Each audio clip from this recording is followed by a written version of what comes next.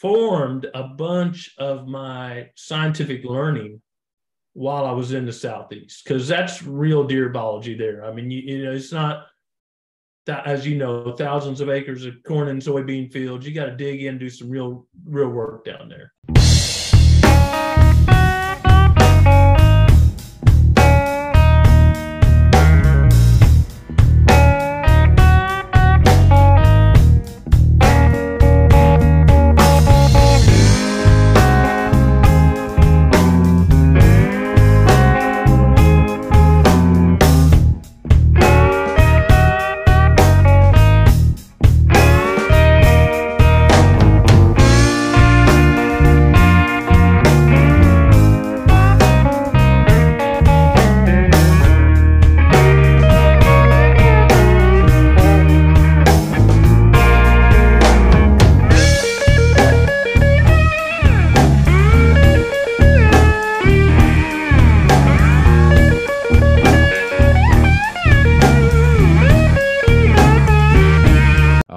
Thanks for tuning back into Southeast Whitetail. You might have thought I packed up shop here on the podcast because it's been a minute since I put out an episode, but I apologize. I've been busy ever since right of Christmas when I launched my consulting business, Southeast Whitetail Consulting.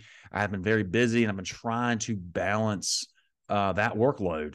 But I've got a number of podcasts already recorded. In the can, I'm going to start putting out weekly starting today. I've got Zack Vucurevich coming back on from Whetstone Habitat. We got another great episode lined up there. I've got several to finish out the Southern Hunting Culture series. I'll be mixing that in to finish those out.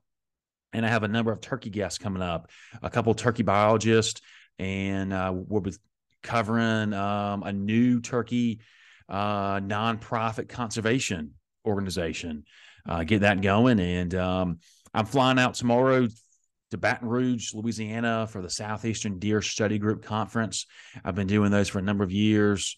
I love them. I just love that. I just nerd out on all that deer habitat, new science, studies. I mean, so much of that stuff is just current active studies that are going on now, which is quite phenomenal to be a part of that. So if you're out in Louisiana, Baton Rouge area, drop me a line, especially if you're going to be at that conference. And so let's get right to it with Zack Vucurevich from Whetstone Habitat. Ladies and gentlemen, welcome back to Southeast Whitetail. I'm Mark Haslam, and I am happy to have him on line for a second time. Repeat guest, Zack Vucurevich. Zack, thanks for being on. Not a problem. Always a pleasure.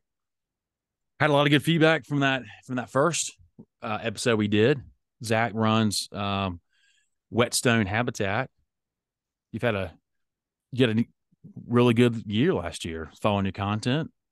Seemed like you were all over the place consulting, and I think I worked in 11 states last year, so it's awesome. Good growing. Yeah, it's been a dream come true, to be honest. It's for anybody every morning. For anybody that maybe didn't listen to that first episode you were on, can you tell us briefly about, what you do and a little bit about Whetstone Habitat? Yeah, absolutely. So started Whetstone Habitat consulting for habitat management, work with landowners to develop and implement management practices to help manage their properties more sustainably, improve the huntability of their land. Wildlife biologist by trade, kind of spent some time bouncing around doing the seasonal gig as most young wildlife biologists do, bouncing around the countries. And, the longer I spent moving around, working for different state and federal agencies, the more I just kind of wanted to go out there and do my own thing. So I got sick of seeing all my supervisors sitting behind a desk all day. So eventually it got to the point where started doing consulting on the side, and eventually started taking over full time. And it's been really incredible.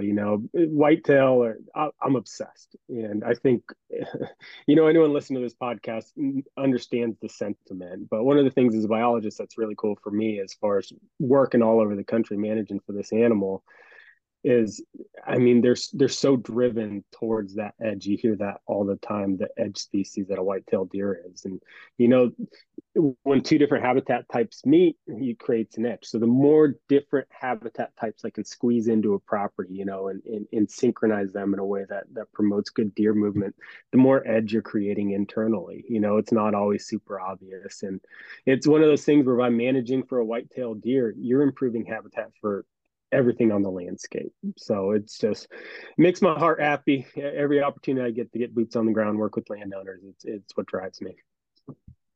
I like that. Yeah. And that ties right into your business slogan, give your property the edge. Mm-hmm. Makes sense. Yes. Yeah. That's the way to do it. Yes, sir. Create the habitat. So 11 states last year, you were all over the place. Oh yeah. Oh yeah. Hoping to repeat this year. So I got a couple I'm looking forward to getting back to. Well, good. Was there anything you saw last year that was just something new? I mean, did you see anything last year as far as, I mean, existing habitat, species issue, something you saw in person that just kind of you hadn't seen before, just surprised you? Yeah, so the one that jumps to my mind was I was doing a consult in Nebraska, southeast Nebraska, Mm-hmm. and the cedar encroachment going on out there. So that part of the country is traditionally a tall grass prairie, one of the most biologically diverse habitats we have in the country, and I think we're down what 90% of our prairies at this point. It they're biologically diverse for a reason. You know, they got good soil. It's relatively tame topography. It's good areas to farm, which is where all of our grasslands are going. So getting down there and just seeing the sheer amount of cedar encroachment, and it puts the landowners in a bit of a predicament because it's not like you can just light it on fire and start over. Yeah. Those cedars torch and they'll go a long way. So it's a multi-step process in order to mitigate that. But I that client he's kicking butt, man. He's sending me pictures, having the forestry mulcher out there and the burn piles all ready to go, letting them season for a little bit Nice. before lighting them up, and he's doing everything right.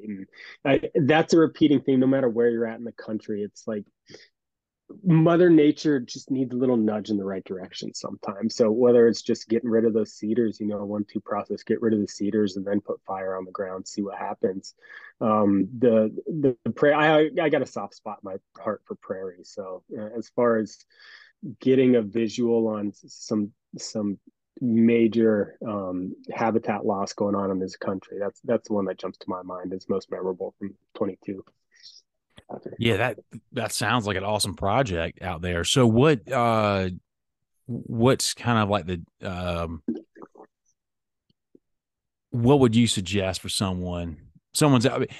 So how was that landowner taking those out? You said that they're going to treat cut them down, spray them, and then burn, or They're cutting some of them and they're piling them up where it makes mm-hmm. sense. And the way it worked is the property was big enough and those cedars, those thickets were big enough where it's going to be a multi-year process. So what I'm doing is I'm having them take it out in 50-yard strips, working his Mm-hmm. way back year after year. And so you'll take out a section of cedars, whether that's with the forestry mulcher or cutting them and piling them up and burning them. So you're getting rid of that section, and then you're gonna the next year you'll follow up with the next section. So that first section you worked on, once you get 2 sections cleared, you can go ahead and burn that first section because you already got your fire break built in by the second section you did subsequently. So it's going to be a staggered approach to kind of it's hard to get all that done in 1 year.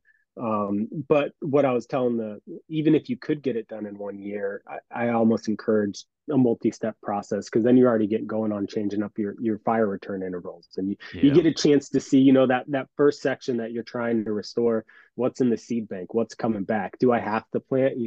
My first thing is, if you don't have to plant, I never recommend planting natives, but there's certain circumstances where you don't have a choice. So he'll get a good taste of that next year when he goes to manage those first areas he opened up. And it's one of those things where it's like, how do you eat an elephant, one bite at a time. It's just Yeah. it takes time and effort. Yeah. I like that approach. Yeah. Cause sometimes, I mean, we've done that at our own farm, just there's been some areas where we know that we need to do a lot of work on, but we just take our time, just kind of do it section by section, kind of stagger out the areas, just so we're not doing it all at once for a number of reasons. So that's awesome. And I'm sure you probably got a busy year lined up going into 2023.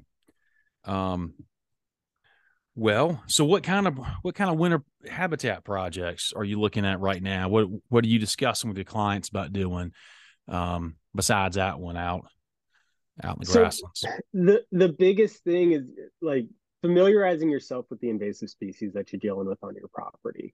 I can't tell you how many times I've looked at either a former management plan somebody had written. Sometimes it's even been, I saw one that was written by NWTF. I saw a couple that were NRCS projects, and I'll look over this paperwork when I get a new client, and so often they just completely neglect the fact that you need to treat those invasives before you start working on the canopy. So familiarizing yourself with what that vegetation looks like in the wintertime. Like the multiflora rose has lost most of its leaves by now, but it's a pretty distinguishable shrub. You can get in there and start treating those in the wintertime. It's not as easy as doing a foliar spray, but you can treat it with the stump sprout type approach. Same thing with the bush honeysuckle. It's like getting those invasives out of the way and get them treated. At least get a good jump on it before you start getting out the chainsaw and opening up that canopy. That's always a big one. I'm pushing my clients for paying attention to that. Learning your winter dendrology skills, being able to tell what tree you're looking at when there's no leaves on it. That's something where every one of my clients I'm going to recommend pick up a field guide. There's plenty of phone apps you can use on your phone as well to start to get the hang of being able to ID those trees in the winter. But if it's something where somebody struggles with that and they're not really sure what it is, my advice is usually if you don't know what it is, don't kill it. Yeah. In most circumstances, that tends to be a pretty good rule, but there are exceptions to it. If you're doing something like a micro clear cut or a bedding thicket, have at it. Yeah. But it does help if you can ID it. Like I have a lot of tulip poplar on my place, and when I'm doing those type of cuts, I always treat the tulip poplar, not because it's invasive or anything, but it kind of responds in a way that an invasive plant would. It throws off a million sprouts. It grows out of the reach of the deer almost immediately. So being able to tell what you're looking at as you're working on it is always a step in the right direction. So yeah, just getting those invasives cleared out of the way. And then the other thing that I've been pushing a lot of my clients and past clients currently is now's the best time of year. You just got done with deer season. You saw how the deer were utilizing your food plot, let's say food plot, where they're entering and exiting that food plot. If it's working or not. If the deer are popping out where you don't want them, go do something about it. Go hinge cut a tree where they're coming in. Now's the time to make those adjustments while it's fresh in your head, because you're going to get to next season and you're not going to get around to it. And then these deer are going to be popping out where they were last year, and you're going to be kicking yourself that you didn't do something about it sooner. So I think reviewing your year, kind of taking the time to kind of conceptualize what's been happening on your property and make those little minor, 220 grit adjustments. Now is a great time to do it while it's all still fresh. Yeah, I like that. Especially the hunting side to it, because it's like people, which is as well as they should, we'll start jumping into habitat projects, maybe start thinking about food plots for this upcoming year and stuff like that, burning and all that's great. And they should absolutely forestry work. But what you said about the hunting setups, that's a pretty key element, because that's what a lot of people are doing, all the above management tactics. They're doing it for hunting for the most part. And I can't tell how many times I've seen it, whether it's excuse me, someone talking to, or maybe I'm just hunting at a buddy's property, and or maybe our own property, and all of a sudden time goes by, and you start thinking about all the previous years on one particular stand, and maybe you like the stand, but it's just been underproducing. It's just not right. It just hasn't. You haven't been seeing the deer. You haven't been maybe seeing or shooting bucks on it. It's time to change. Quite frankly, some of these stands really should be overhauled and altered, adjusted, or maybe take it down. Right. Sometimes the stand doesn't need to be there. there's some years where we just won't hunt a stand. Maybe we won't plant the food plot, or we will plant it and just let it be and leave the stand or move the stand, or just don't hunt it, just to kind of change things up. Or maybe you have a stand where you just don't hunt for the first month or two and just kind of let it sit. But yeah, there's so much, like what you said, that goes in the hunt setups that just, they get put on the back burner, which makes sense because a lot of that stuff you can do along the way. And some of your management stuff is timely, time sensitive, seasonal. But you're right. If you don't think about it when it's fresh in your mind, you forget about that kind of stuff. And then the next thing you know, it's the summer, it's early fall, and you're hanging new stands or trail cameras, and it's just and I if I'm going to move stands or do that kind of stuff, I would rather do it now. Of course, if you trim, depending on how much you need to trim, you'll probably need to go back and retrim before the season starts. But that kind of heavy lifting is typically better this time of year than it is in July and August.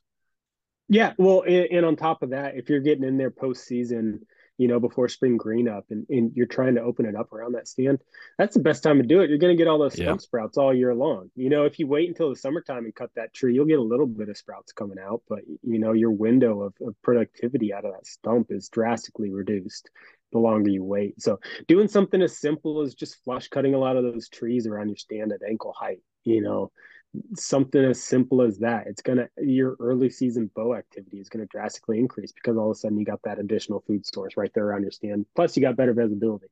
So yeah, that's a right. great time to key in on those stand locations. That's right. I like that. So let's see. Duck season just wrapped up this past weekend. And I know you were doing more of it this year, right? I'm officially a duck hunter. Yeah, it's one of those. Even when I was in college, I was getting invites and never made it out. I don't know. I always had an excuse. I didn't want to like it was my favorite one.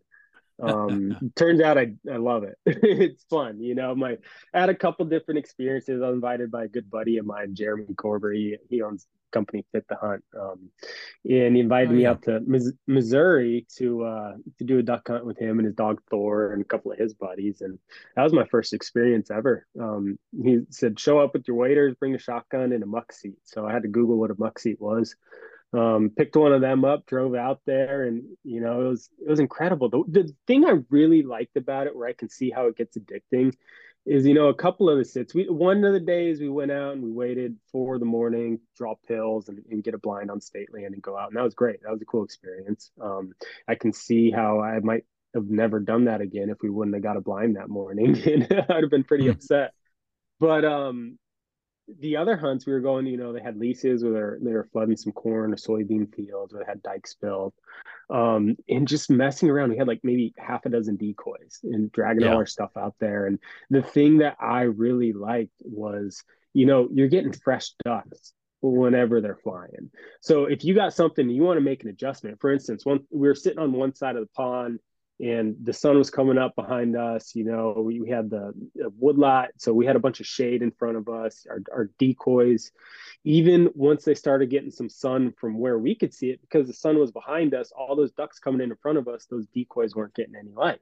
So making an adjustment, like quick hustle over to the other side of the pond where you can get more sunlight on those decoys, or you can make these minor adjustments during the hunt and see how it pays off, because it's not like hunting a whitetail where if he comes in on a bad wind, your hunt's shot. So I really like that problem solving aspect of it. That said, there was a couple things that I thought were silly, like those sleds. We were dragging all of our equipment and gear out in those big sleds. It's like, why aren't there wheels on that thing? They make a little chariot, the dog can tow it out there. I don't know, but like dragging that thing out was like you're in all your camo, you're burning up, hauling a sled half a mile back to the truck. That was a good workout. But yeah, I think there's got to be some better, more creative solutions for stuff like that. But it was an absolute blast, man. I went out last Monday to Reelfoot Lake out in West Tennessee, and that was another great experience. It was all new to me. It's Tennessee's only large natural lake. My guide was a third generation guide out there. His grandfather was out building building blinds. They put every blind in a different family member's name. And it was just a really cool experience. You know, we were at the boat launch and there's probably 10 different guides there and they're all giving each other a hard time. And I can see the appeal. And my biggest takeaway was, you know, I don't have to dive in head first to duck hunting. I don't have to go out and buy 4 dozen decoys. I don't have to get a bird dog. You know, it's a matter. I own waders. I own a shotgun, and I have buddies that do the same thing. You know, I can get out there and mess around. I can explore. Yeah. I can learn a new trait and understand it. You know, I must have seen thousands and thousands of ducks come in and land on the water throughout my life. Usually when I'm fishing or wakeboard, whatever it may be, when I'm out on the water, and I never pay much attention to it. But now every time I'm watching them, it's like, you know, how are they coming in? What are they looking at? What direction are they coming from? Where's the wind going? And it's slowly trying to conceptualize everything going on around me. And it's been a cool experience. I look forward to learning more as in the years to come. What kind of ducks were y'all seeing out there? So got a couple greenheads. In Missouri, I'll tell you what the coolest one to watch was the ringneck ducks. They were coming in and they're like little fighter jets, little F-16s flying around. You can hear them when they bake. It was just incredible watching them. They're kind of a pain in the butt to clean. So we got some ringnecks. I got a shoveler. Nobody got a pintail that I was with, but so that's still on my list. Kind of couple beautiful green wing teal. Nice.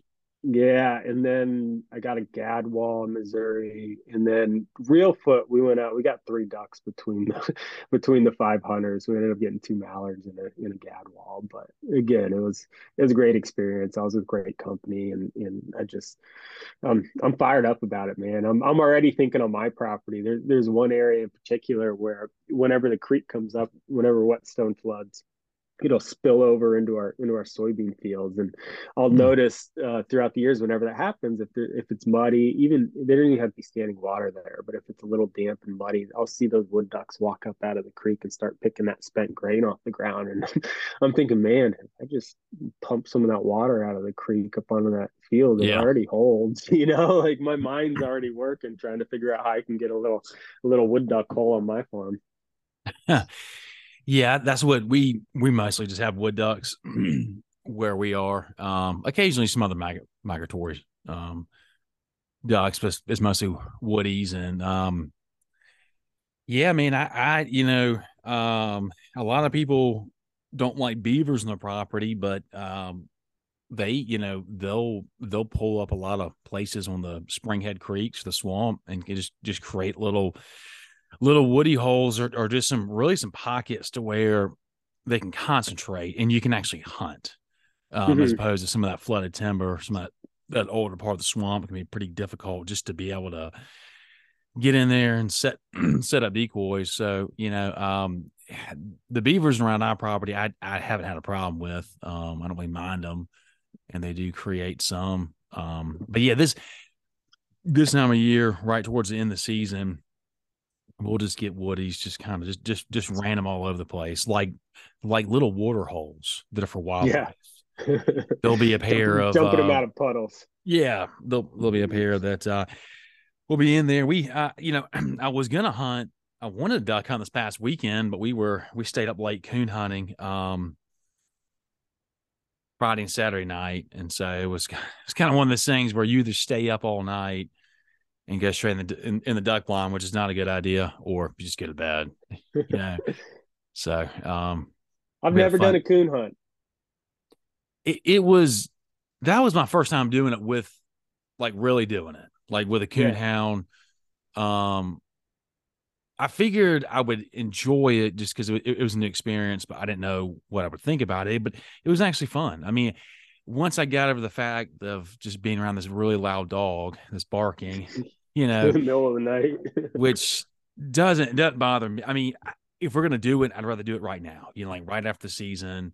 And I'll, you know, and it's just really one dog any given time working. So, but it was cool to see him work. I mean, just like any other hunting dog. Did your property feel different walking around it at night? Like, does that question make any sense? Yeah. I mean, yeah, it did. I mean, it's pretty much like, you know, even during the deer season, or you're just walking somewhere at dark maybe some areas where you're not really deer hunting, just some thicker Right. areas where the raccoons are, and the swamps and wetland areas. So, and some of those you have a headlamp or whatever, and you can walk it 1,000 times in daylight and it's fine. Right. But then, it's pitch black and you have a light, or maybe like a red light, because apparently the red headlamps are better for the raccoons or something. I don't know. It's harder to see, you feel like, to answer your question. I mean, sometimes you kind of feel like you're somewhere else, but it was, there was actually a coyote that responded, was kind of sort of howling kind of in response to that coonhound. But yeah, it was fun. It was not as, I kind of thought it would be like a slam dunk, like you tree them, you walk up and shoot them out of it. That's, I've never hunted. That's my first time hunting with dogs, but they tree something. So I just never experienced it. But there was only one tree where a raccoon ran up, and it wasn't their den tree. And I think they were just, that raccoon was caught by the dog and just ran up a tree. That one, you could see it easily. But all the other raccoons, man, they go up these trees, even this time of year with the leaves off of it. I can't imagine doing it in the spring or summer when the leaves are on the tree. But yeah, it was hard sometimes to just be able to see I'm them. sure. Even with the best Q beam, they just kind of disappear. But yeah, it was fun. Try to take some raccoons, possums, and armadillos out. Do y'all have a lot of armadillos in Tennessee? So Tennessee, they've been here. I lived here in 2018. I was here for about 6 months, and I noticed a couple of them around. But up near my farm, I'm right across the Kentucky border where my farm's at. We just started noticing them last year for the first time. Really? So I think they are moving north a little bit. I saw my first pig too, the county south of me, on the side of the interstate. So I don't know, pigs and armadillos kind of go hand in hand, I feel like, as far as suitable habitat goes. So yeah, is that something where you're noticing nest predation, or the armadillos, or is that a very, very feasible, in your opinion, down south? Is that a feasible approach, taking care of some of them? Yeah. As far as, I mean, it should be that it's not always armadillos. You can just using a regular trap. And in fact, you don't even, we've built some traps where armadillos they just kind of tunnel around, and there's some wood traps. I'm sure someone can Google it, and there's no bait. It's just there's two doors that open, and when they go in, it's going to trip one of them. It's going to trip it, and both doors shut. But once you get one armadillo in it, you get that smell in it, and then you just put it up against a house or a structure where they root around. They just go right, and they just kind of tunnel their way in. You capture them, but yeah, I mean, what we found is there's not many predators that go after an armadillo to kill them, and they just they root around. But I mean, I see them around Savannah, like they're all up and down the coast. Our farm is kind of lower west ish, South Carolina, 2 hours from the coast, but they're all up and down the coast. I mean, they're. I mean, we see them on the highways in Savannah, dead on the side of the road. They're in, and they get in a lot of these subdivisions and just root around, cause damage, just like deer, will in people's yards. But people tend to think deer are pretty, and they like to watch. They're a lot cuter than an armadillo. I'll give them that. they like to watch deer. So yeah, that's But I mean, as far as like management or tactics for armadillos, I really haven't come across anything other than those simple traps, which they are pretty simple to catch, a lot easier than coyotes, that's for sure. But I didn't see one possum this past weekend. Just, I mean, even at night, being out all hours of the night. So I'm not complaining, but we didn't see any. And then I got on some gum trees. We've got some areas, just clusters of gums that just, you can't get after everything every given year. And I was just trying to go after some of these gums and just cut them down, spray them, and just some of those are going to be year-long projects. Yeah, progress, not perfection. That's what I always preach to my clients. It's going to take a while. It's going to be ongoing. You're never going to be done with this stuff. Like that's not part of the cards, but that's not why we do it. I've said it before. I'll say it 1,000 times. My favorite part of deer hunting is the habitat side. It's everything leading up to deer season. That brings me the most joy because I know it's not just benefiting me directly. So. Yeah, that's I'm with you. I mean, just the habitat side, the management side, especially like if you can do something any given calendar year, whether it's just moving your stand set up, maybe you plant some trees or just something, and then you see a direct payoff during the hunting season, whatever it might be, deer, duck, quail, turkey, whatever it might be, to where you're doing something and then the fall pays off, like something, direct correlation. That's I love that type of story, where like, it might, it's someone shoots a nice buck on your property and, it's not a state record buck, but like there's a reason why you saw that deer or that he was heading straight to that bedding thicket cut you made last year. It's something like that. That's especially like right now, like planning. I mean, I can plan out food plots and where to burn, but I mean, that's something like you're going to do when you kind of know what you're going to do. But just I guess the habitat side, like the designing, there's so much creativity that like someone can put in it. That's what really gets me excited, fired up, because you could ask 100 different wildlife managers, biologists about whatever habitat question.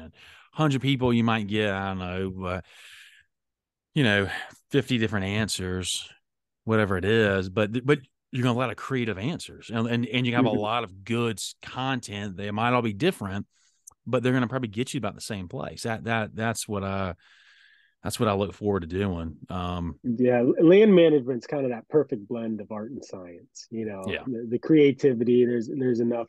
Whether in a lot of times, it's observational data. Like we can go through and we can dig through and find some research papers relating to the topic, but we're the ones out there in the field witnessing the results. So just being cognizant of that while you're out there and observant of what's going on around you, you can make some pretty good judgment calls on the fly, regardless of your background or career path. Absolutely. I was having a conversation with someone recently about predators in coyotes, and I mean, most people can tell pretty quickly, how someone feels about predators or coyotes and different things like that. And in the hunting world, and they were very, I think pro hunting them, which is fine with me. I mean, that's fine if someone wants to hunt it, but it's coyote management is only, it's only going to get you so far. It's not a silver bullet, but they're asking me about, have I worked on properties with like this type of habitat, like basically like poor habitat, where someone maybe can't, because, everyone can't, if you have, hunting access or your hunting lease, unless you own the land, you might not be able to really alter things.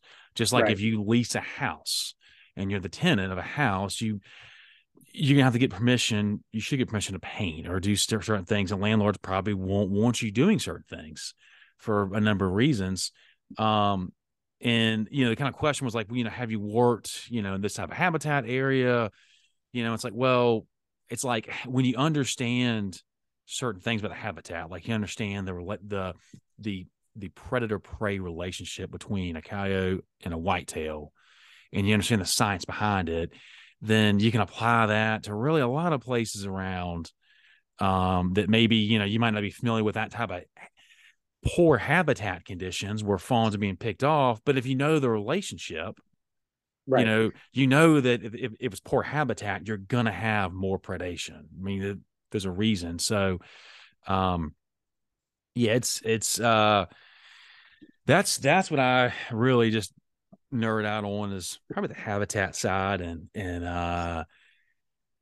the QDM side, just the whole science of deer management, the food plots and all that stuff I like, but it's just all stuff you do, but Right.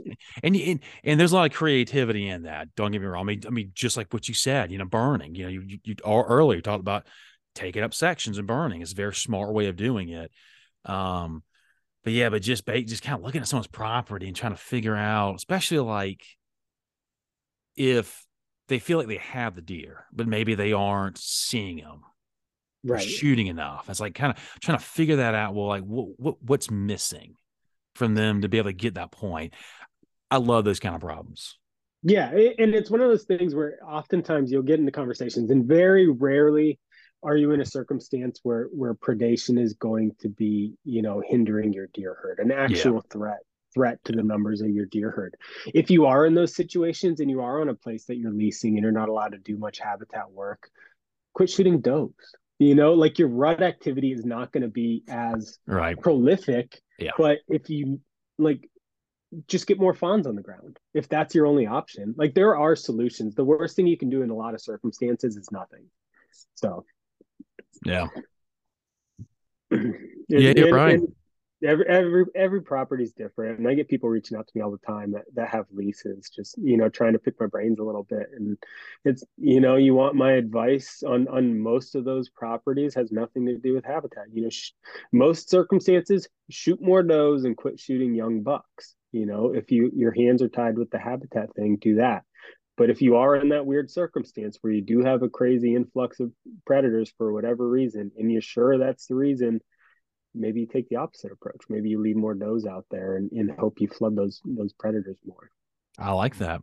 I like that idea. So I saw, I have not read the entire issue, but this latest issue of Quality Whitetails, the National Deer Association magazine, you've got an article in it, I believe. Is that correct? Yes, sir. So I think last time we had you on, I had you on, I say we as if trying to make it seem like we're a bigger organization, just me. You had written an article about sanctuaries. Mm-hmm. Well, no, I'm sorry. You have it, but it was about a heat cover, I believe. No, thermal cover. Thermal cover, right? Yep.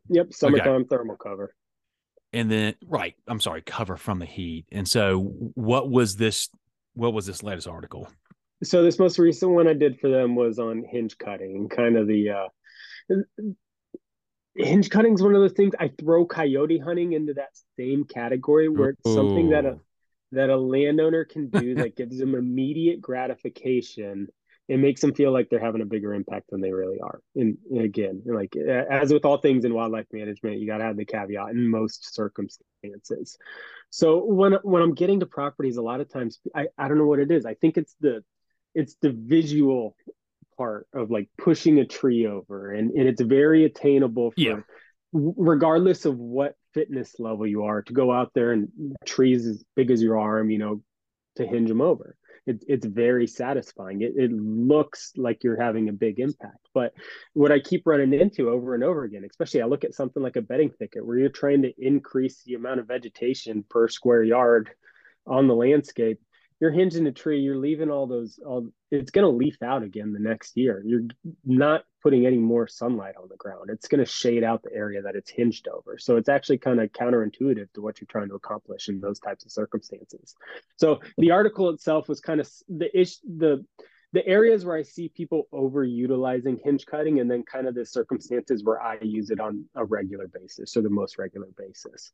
So for instance, on a bedding thicket cut, let's say we're doing one in Kentucky or Ohio, I'm not going to recommend doing more than a third of the trees in a hinge cut. I much prefer to go through and flush cut those trees. I might even treat, like I said earlier, the tulip poplars, treat that with herbicide.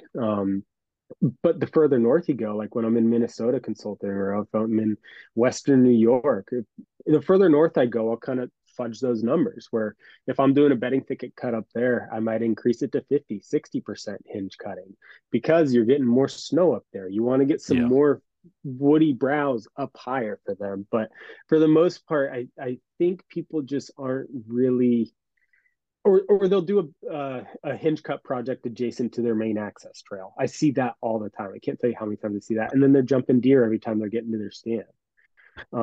Short Yeah. of getting get a forestry mulcher in there, or go through and take a saw and cut that hinge tree, cut it and then treat it. There's some options where you can try to fix it, but if you're doing it right off a main access trail, you're shooting yourself in the foot 10 times out of 10. Yeah, we've done some hinge cuts, just really to try some out, and that was, I guess, coming up on 2 years ago. And they've been used, but just really not like what you would think. But in our area, we were doing it to try it, just to see. But in our area, it's like it's an option for deer to bed in those areas, but there's far better security. So like whether or not someone thinks it's better, from their perception, as far as true safety, there's pine thickets or there's volunteer growth thickets that's safer, for deer. Right. Mm-hmm. That predators can't circle and downwind as easy. So we've done it, but I mean, if I'm going to do it, it's not really to create bedding. It's maybe just to create some structure around fields, or maybe just to really kind of just knock some stuff over, get a little structure, get a little, maybe for quail or something, just to, try to get a little safety, thickets, whatnot, get a little sunlight, have a little structure, some birds can get in there. Well, one of the main utilizations I have for the hinge cut is, like we were talking about earlier, blocking access trails. Yeah. On a field edge, I split an edge feather project. I'll split up into two categories. An open edge is one that's porous; those deer can pour in and out from anywhere. If you're doing a large linear food plot and you don't really care, the deer bedding up on the hilltop above it, and you don't really care where they're coming in, do an open edge. Make sure those deer can go in and out wherever they want. But if you want to steer them towards your stand, hinge those trees parallel with the field edge. Just hinge them in a line going all the way to the tree. Yeah, a deer could jump over it. Yeah, it might be able to crawl underneath it, but 9 times out of 10, they're going to walk around it, and they're going to get used to walking around it. And the more that deer walks around it, the deer around it are going to walk around it. It's not that hard. Yeah. Hinge cutting's great for that, because if you're just piling up a brush pile, eventually that stuff's going to deteriorate and break down. But if you're doing a hinge cut, it's going to hold its integrity for a little bit longer. Absolutely. You brought up something that I see a good amount. What would you suggest somebody, if they got their stand set up, and let's just assume the stand set up, whatever it is, it's pretty damn good. The food plot, whatever it is, maybe it's just a lock on the woods. However, they have a really good access trail cut in. Maybe it's bush hog and they even dissed it, so that it's quiet, so they're walking on dirt. I know some people take a leaf blower or whatever, but anyways, you've got a really good access trail. However, it's a little too good, and deer are using it. Deer are fun. So, I mean, we've done a lot of different things, just keeping that same integrity of being able to slip in quietly and stealth-like, but maybe putting a few, every now and then I'll put some obstacles maybe in the way that maybe you'll throw a deer off. Like you said, like a fallen tree, maybe cut something down to where you got to kind of weave in and out, maybe trying to block a deer. But I do see that a good amount. Like, we noticed it at our place, and then I've noticed it at other people's places that maybe they didn't notice, where you've got deer just, going by your stand where you don't want them. And sometimes, and I'm sorry, rambling, I'll let you finish, but like sometimes it's just, it might be a bad setup of where your stand is in relation where the deer are coming from to get to your destination food source, assuming there's destination food source. Or other times you just create something in that perfect, but like that good access trail for the hunter. You've given a really good trail for the deer, which they're, as I'm sure, as I know, they're smart. and Yep. they'll take the path of least resistance. Yeah, so you have a couple of options in circumstances like that. You can either, like, if you have access to that forestry mulcher still, cut another trail and add some obstacles to the one you're going to use. Mulch something else into there. Putting a few trees down. I've seen where deer will just walk around and go to hop back on the trail, but do Yeah. enough of it, make it a problem for them. Or the alternative would be, during the off season, use that trail, use it frequently, use it a lot, Mm-hmm. leave a scent present there during the off season. The more you're using that trail, I don't know, walk your dog on it, for instance, during the summertime every now and then. If you can leave a little bit of scent there, that's one deterrent you can use from getting deer to use it. But again, the preferred method would probably be either put some obstacles in the way, or give them an alternative route, or you pick a new route to get into the stand. Maybe you gave them the perfect highway. Maybe you move your stand to your previous entry point. It's Just don't overthink it, I think, is the moral of the story there.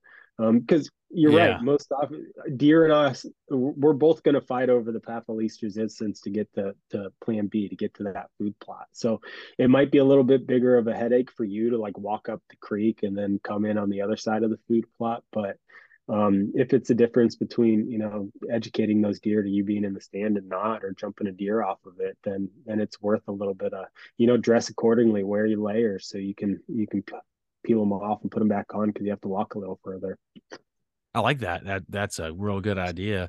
Yeah, sometimes, and I'm guilty of it. You're a hunter can, they go to great lengths to try to set up a stand and everything, and visualize it, and they're trying to get a deer to show up in any particular place, kind of not do what the hunter wants to do, but you're designing a setup, and they really want this particular set to work. But sometimes when you start hunting it, the deer start using, or rather, you're watching how the deer utilize, or wildlife. It could be turkeys that screw it up, but you witness the wildlife use it through trail cameras or on the stand, and then you realize, well, shoot, they're using a different way. Maybe I, as a hunter, like what you said, maybe need to rethink, move the stand, because especially if you're trying to draw in a deer, a highly intelligent prey species that has been passing down these genetics of staying alive for millions of years. It's like, they're not, you can outsmart them, but if you're not careful, they're going to outsmart you. So sometimes you just Mm-hmm. gotta, I'm guilty of all the time. You set something up, but then it's like, there's very well could be an adjustment that's needed during the season after those Yep. first couple hunts, potentially. Especially, I see it all the time, where we are in my area, South Carolina, Georgia, you see Alabama too, where it's a lot of pine country. So it's a lot of pine plantations, different age class pine trees, where so there's not sometimes as much open land, and so deer can Mm-hmm. bed any which way. They can bed all over the place, especially during the deer season, when they're maybe during the rut, they're moving a lot more, they're bedding random places, and you can try to set things up, but you got to be able to make adjustments on the fly, and Yeah, and so it's that that might be like, anytime I got a new spot where I think a stand's going to be good, a new setup, prep two areas. Put the stand in one, but have another area prepped and ready to go. Whether that's for a different entry approach, or for a different wind. um Especially now, like with the options of saddle hunting, and like the opportunities are endless to get yourself in a position to shoot a deer. And I'm not saying everybody needs to go out there and purchase a tree saddle, but at the very least, you can put a little pop-up blind on the other side of the blind, where you can access from an opposite direction, or just kind of prepare. and try to think it through. Don't be married to an idea. Just because it didn't work that first season you put something in doesn't mean it's a bad idea. It just means it needs to be tweaked. You need to sit down and figure out what's going on. Why are the deer utilizing it that way? Why are they approaching it from that side? Where are they coming from? Where are they going when they leave? Get all these pieces together and sit down and have one of your buddies out at the farm look at the same issue you're having, have a different set of eyeballs on it, spitball those ideas and figure out the best plan from that point forward. I think so many people just get married to the idea of creating that perfect setup. And quite honestly, none of these setups are ever going to be perfect. You can always do something to improve your success as a hunter. Or so just be aware of it. And maybe if you don't have any options to keep those deer from using the same access trail, practice good scent control. Wear your rubber boots. There's just rubber boots can cover your rear end very often. Don't be touching every tree branch you walk past. Don't be climbing through the briars. That's the kind of stuff that's going to leave your scent behind. So just being cognizant with each step that you take. You can make things work, and if it doesn't work, scrap it and try somewhere else. Absolutely. Yeah, you hit on a number of good things there. One of them was if something's not working, like what you said, ask the question, why. We've had some spots at our farm, food plots, fields, that on paper, when you look at an aerial map, it's like this has the terrain features around it. Like you would think that particular spot would be one of the best ones of the farm, but it's not. It's underproducing. Maybe we haven't killed a deer there in a couple of years. Well, why not? What's going on? Why? There's clearly, if people aren't asking questions, why? During the hunting season, I think that's where they go wrong. Why did they miss a deer? Why didn't they see one? Why? If they're hunting during velvet season or the pre-rut or rut, always ask that question, why? Because that's I think they can help people really kind of try to figure out, the real reason, as opposed to, blaming it on everything else. There's too many coyotes. Blaming it on coyotes, yeah.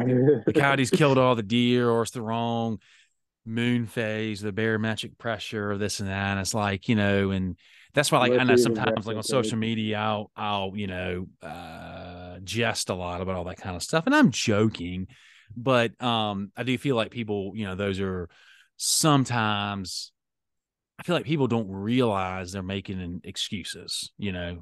Oh, it was the weather, whatever. But it's like, well, maybe, I mean, there's times where it might be during the rut at our property, but we're just not seeing many bucks. Well, what's going on? We're in the wrong spots. We're not. Maybe this spot's been burned out. We should have been rotating more. We should have been hunting more mobily. There's always something definitely to work on. Well, I'm thinking of my property, and this year there wasn't a bean left on any of my soybean fields by the end of December. Last year we had so much volunteer soybeans popping up in my fields. Really? It was unbelievable. And I'm trying to think of what the difference was between we got a little bit more snow up to this point last year, and I didn't fertilize my fields this year, and so there probably wasn't as many beans out there, and but I'm asking the question, what's going on my farm where they picked the plate clean this year and not last year? Is it a deer number thing? Did I not harvest enough does over the last 2 years? And that's the problem. There's a reason for everything, and it might not always be the most apparent thing. It might be something as simple as we didn't get as much rain as we normally do during the late summer this year when my forage soybeans were still producing. It could be something as simple as that, or it could be something as major as I got too many deer on my property. I need to make an adjustment. It's always good to ask those questions. And if you don't have an answer, that's when you reach out. I know I make myself, as much as I try not to work for free in my life, my favorite thing to do is talk about deer. Reach out to me on social media. You got a question, something going on. Yeah. And I like that, because if you're having an issue, somebody else is too. It's a common problem, and just being a good woodsman and being observant of what's going on. And you're right, asking those questions of why. You might not always get an answer, but it's getting your head in the right spot at the very least. That's right. That's right. It's getting you in the mindset, like you said, to be able to, understand what's going on and, try to figure it out. Let's talk about your 22 season. You started off with a bang, or rather, I guess it wasn't a bang. It was a silent arrow. It was a thunk. Yeah. That was a pretty awesome of a buck that you put down. Thank you. It was my biggest archery buck to date. Nice. Congrats. Yeah, thank you. It was our number one target buck on the farm, and there's a part of the farm where he was fairly frequent. We were getting them all most mornings, and it's funny. He was kind of a late riser, or at least late to get to that particular part of the farm. But every morning between 8:30 and 9 o'clock in the morning, he was showing up behind this old homestead on the property. Really? And yeah, and I caught onto that pattern, and I knew if I waited him out, and I don't think I shot him until 9:30 or 10 o'clock in the morning that day. And it was yeah, I was sweating. It was bad. But this particular deer, I almost didn't even get an arrow in him. He walked out, and I was watching him for a while, and he was nervous. I had about 20 turkey in front of me when he came out, and when I picked up my bow, I had 2 turkeys staring at me and Bender. The deer's name was Bender. Bender staring at me, and something just didn't feel right. And he started to walk off, and he got about 32, 33 yards away, and he questioned himself, and he stopped, and he turned to look back towards the blind, and I put an arrow at him quartered 2, and he didn't make it 40 yards, and it was special. I was really hoping my dad could be there with me for that one on the farm. He left the day before. I ended up taking the deer, but it was a great experience. Again, we were talking about setting up your farm in an area where you do get that predictable deer movement, and in making those adjustments as you go. And one of the major things I've done the last couple of years is by that old homestead, I've been opening up the canopy and getting more sunlight in there. And I mean, I tried my best to get a food plot in that little hidey hole behind the homestead this year, but it was just so dry this fall, nothing came in. Yeah.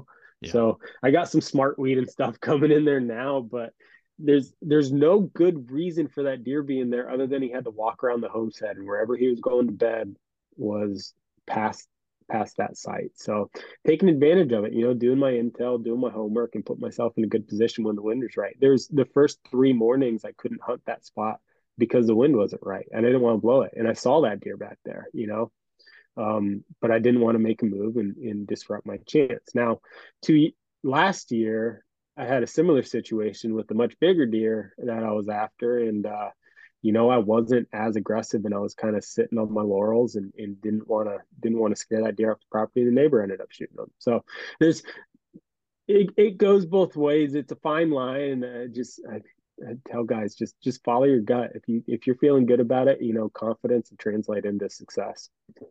Yeah, I like that. Especially like in the early season, they're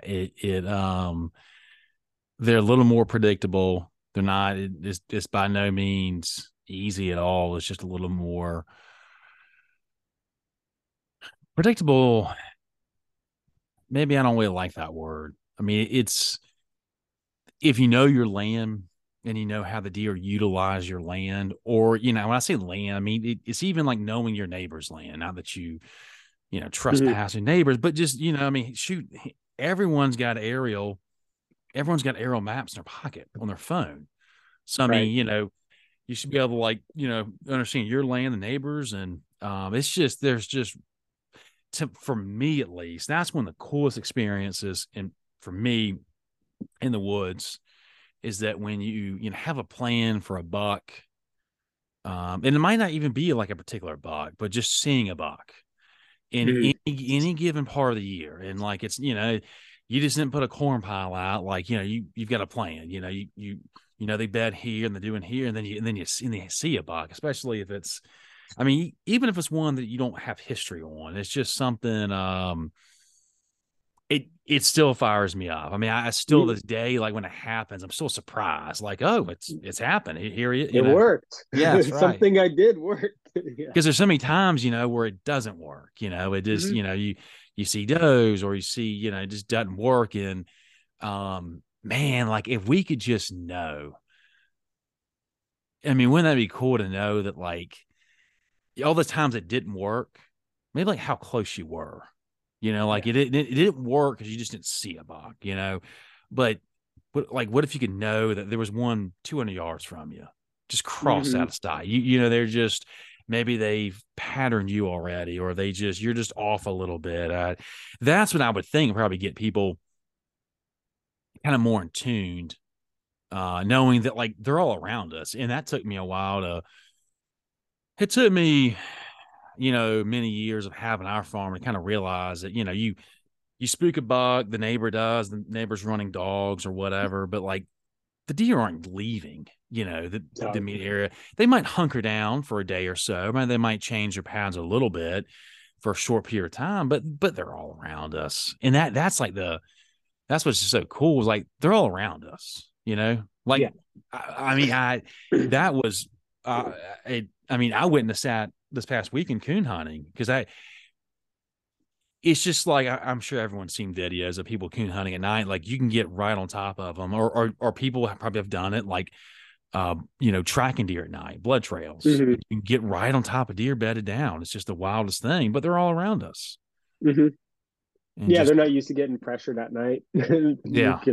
They see those headlights, they assume it's just an SUV coming towards them or something. And yeah, you're so right. If I could, like, as soon as you harvest a deer, if you could download the data and see that cat and mouse game of how close you were or what he was thinking, it's fascinating. That's one of the good things that I've been seeing. One of the good sides of social media here lately has been some of these universities really utilizing their data. They're putting it in a presentable way, and I applaud, like, I'm sure I'm going to miss some people, but I know Mississippi State puts stuff out all the time. Deer Lab, they're putting up these graphics and statistics, and a lot of times they'll put up like caller data. Like I follow the migration initiative out west, and they were always putting up cool stuff about the mule deer migration and antelope migration, and it's just watching those deer patterns. Like, even if it's a mule deer, we're not hunting mule deer on the East Coast, but even if you're watching how a mule deer is utilizing that landscape, you'll start to pick up on things, from a landscape scale. When you're watching that deer come around the south side of the bitter roots, he's or she's hugging that hillside, she's staying at the same topography all the way around, she's finding those saddles, and it's just reaffirming what we already know as far as deer movement goes, but getting it in front of you in a nice digestible format on your social media feed has just been really incredible. And I think there's so much disconnect between the science happening and the practice. The more of that kind of stuff we can get out there and get people to fully invest in it, I think we're better off as outdoorsmen across the country. Oh, absolutely. I mean, hearing you talk about those, animated graphs from like the GPS collar movement. I mean, I always think about how, a lot of people run survey cameras. They might run, trail camera surveys in the summer, early fall, get inventory on their bucks, maybe see how many does they have, stuff like that. Well, all that's going to change so quickly. I mean, you look at some of those graphics. I know MSU has put some out in the past, Mississippi State, about, bucks, preseason, still in that, velvet before testosterone, and then how they shift. And they might be all around one property. And then the velvet pills, testosterone flares, they break out the bachelor groups, and then one buck might be on the neighbor's property for most rest of the year. And so it's just it's kind of understanding some of that stuff, that you might get a buck during the summer that you're just not going to see. He's just going to be a little bit off the property. But yeah, all that's definitely some fun stuff, just to playing out. People forget that they're individuals. Right. They all have tendencies. They all have different tendencies. They have different lifestyles. They're just like people. Some of them are homebodies. Some of them have a couple different home ranges. Some of them have a vacation home in the next county over. It's like I think people lose sight of that, and they want to categorize everything a deer's doing Right. so frequently. And at the end of the day, each deer is individual, and they're making conscious decisions on how they behave. And you might have to adjust your hunting strategy accordingly. The deer I was after last year he wasn't much of a fighter. He wasn't very aggressive. He was very passive anytime I'd seen him, and he wasn't a deer I was going to be able to rattle in. I got other deer on the property, where you can hit a rattle any time of year and he'll show up. Mm-hmm. They're just more aggressive. So being able to understand that, and when you start targeting those individual bucks, being able to pick up on those frequencies and kind of understanding their behavior patterns can really help you as a hunter. Is he shy? Maybe you give your brother a set of rattling antlers to go to the other side of the property and scare that shy buck towards you. I don't know. Just get creative. Yeah, it just, you're right. It just all that stuff just kind of help you be a better hunter. Or just for people just to understand reality. And as if you had a buck, that you would get on camera watching it develop in June and July, then August, and all of a sudden it disappears. Well, I mean, you can hunt him, but if he's not there, he's not there. He's not there. So, I mean, there's been times years past where I've have been hunting a buck. I'd never seen him. I don't know if he's alive. Don't know if he's just off the property. That's, if he was summering on our property and moved on. But that's why if I see another buck, I'm going to shoot. I'm not going to pull all my eggs in one basket just because it's not, we don't have that kind of land where it's just thousands of acres where, it's our own deer for the most part. And, you can see, I mean, we have a lot of pressure around us. So, let's talk about turkey hunting. I know you turkey hunt some or a lot. Favorite. I know Yeah, I love it. I've seen some photos. So what does your turkey season look like? And do you work a lot as far as helping clients for turkeys? Or are they? I'll tell you what, this consulting thing really gets in the way of my turkey hunting. Well, It's maybe you need to start working out a deal where you can turkey hunt on their client's property, and I get to show up a day early. yeah, maybe give them a couple extra hours or something. You can hunt. Yeah, so my turkey season the last couple of years have been kind of busy traveling. This year I've really kind of made a conscious Mm-hmm. effort to set aside some time just because I do enjoy it so much. And quite honestly, it's one of the best time of year. Like if you're not much of a shed hunter, and I get it, it's not for everybody. And everybody likes putting on 10 miles a day to find a dinky little fork, or nothing at all. Not for everybody. I love shed hunting, but the next best thing is get out there during turkey season. Yeah. The sign isn't as fresh, but you'll be able to pick up, like you can still tell where there was a scrape that you might not have known about earlier the year. And you can still kind of see where some consistent bedding has been taking place, and get out there and really use those turkey hunts as a chance to inventory your property for deer season. Yeah. Take some flagging ribbon out there with you as you're turkey hunting. You might see something, mark it while you're Oh out there. yeah. I always have that stuff in my pack, but make sure you take a note. Use your Onyx or whatever app you're using. If you put that flagging ribbon up there, mark it in your phone and make a note what that flagging ribbon's for. Whether it's you want to take that tree out, or you don't want anybody to touch that tree, or whatever it may be. But yeah, this year I've really been making an effort where, like, so I got a consult in May, and I'm gonna be heading out east. So like I worked out where I'm gonna meet my brother and a former boss of mine in West Virginia, and I'm gonna do a couple day backcountry turkey hunt out there. So that'll be Nice. fun. I'm hosting quite a few. I think we have 4 or 5 people coming out to the farm this year. I'm hoping to put a hurting on some of these jakes we have running around. Our turkey population has been absolutely bonkers this season. The recruitment was phenomenal, and I can't take credit for it. I wish I could take full credit for how well our turkeys are doing, but most hens I've been seeing walking around still have at least 4 or 5 poults with them. It's Wow. truly, That's and awesome. yeah, it's been a really special year. So like sharing the bounty, like I'm inviting as many people as I can down to the farm while we're having good years. um and it's uh, I love it, man. There's just something about everything greening up, and like picking a tick off of your leg or taking a nap under the tree.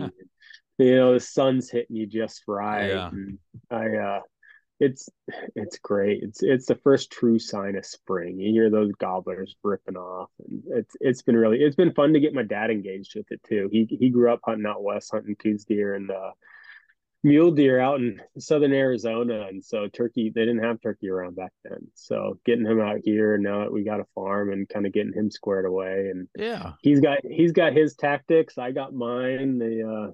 It's interesting. There's a million ways to kill a turkey. And there's 2 million ways not to kill a turkey. So, Well, you should take credit for it. You okay, should. I take a little bit of credit. You should. I'm sure you have a lot. I'm sure you have something to do with it.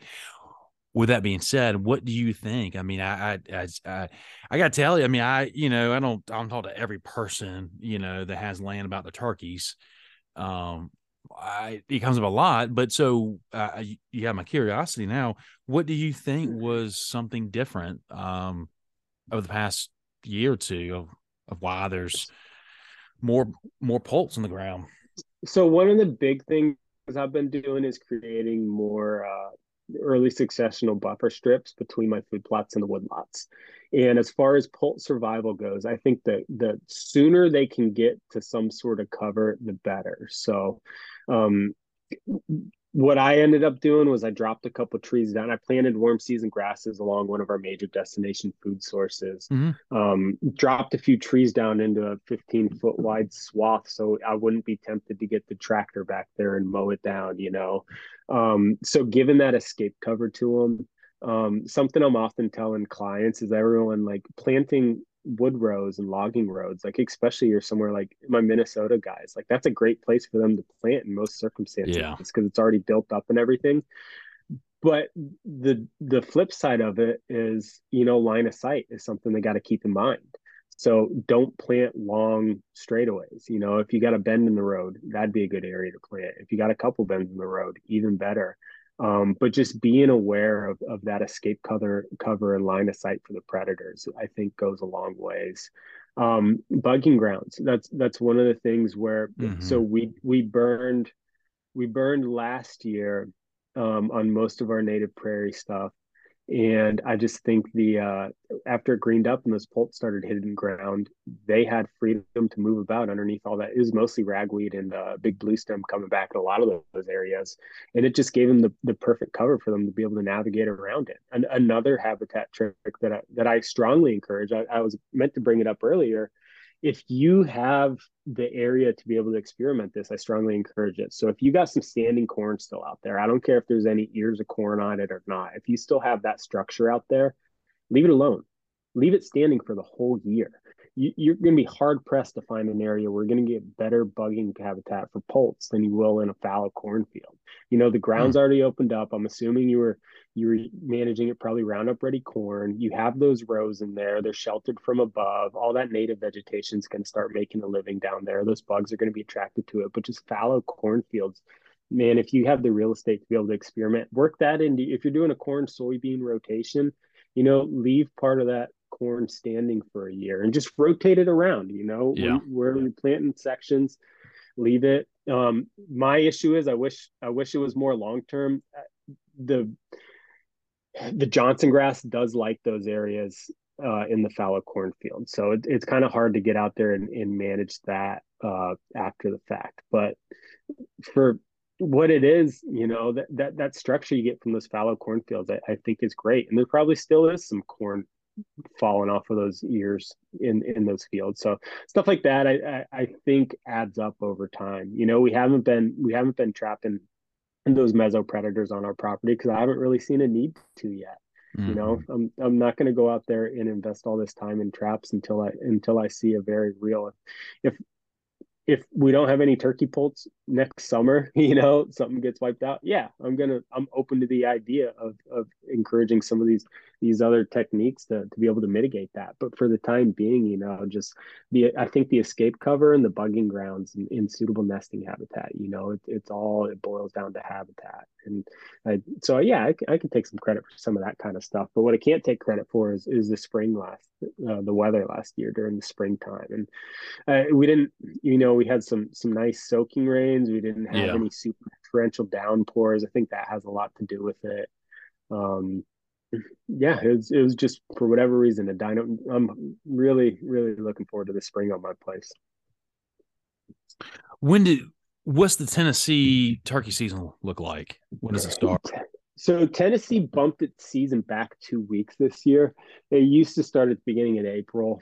They bumped it back 2 weeks and they took a bird away in Tennessee. So before anybody gets up in arms about that, I fully support those management decisions. I think turkeys are one of Yeah. those things where state agencies wait too long to make adjustments to it. People are going to complain that everything's starting to green up. You're not going to be able to see as well. The turkeys might be behaving a little different, but at the end of the day, we're looking at the longevity of the resource. So if we can wait till things green up a little bit, more than anything, I think you're not bumping those hens off their nests as frequently because now you have some vegetation and obstruction between you and that hen. She can't see you from 100 yards away and take flight. So yeah, Tennessee opens up second week, the 15th of April, and Tennessee runs all the way through the 28th of May. Kentucky ends, I think it's the seventh of May. Kentucky's a little bit shorter season, so I'm looking forward. I'm hoping I can get a West Virginia bird, a Tennessee bird, and a couple at the farm in Kentucky this year. Yeah, that's awesome. Yeah, it's you know, we've been seeing that. I when you were saying the season changed and they pushed it back and you have one less bird. My first thought was good. You know, good, just because a lot of states need to do that, especially states that have our turkey, the Eastern wild turkey.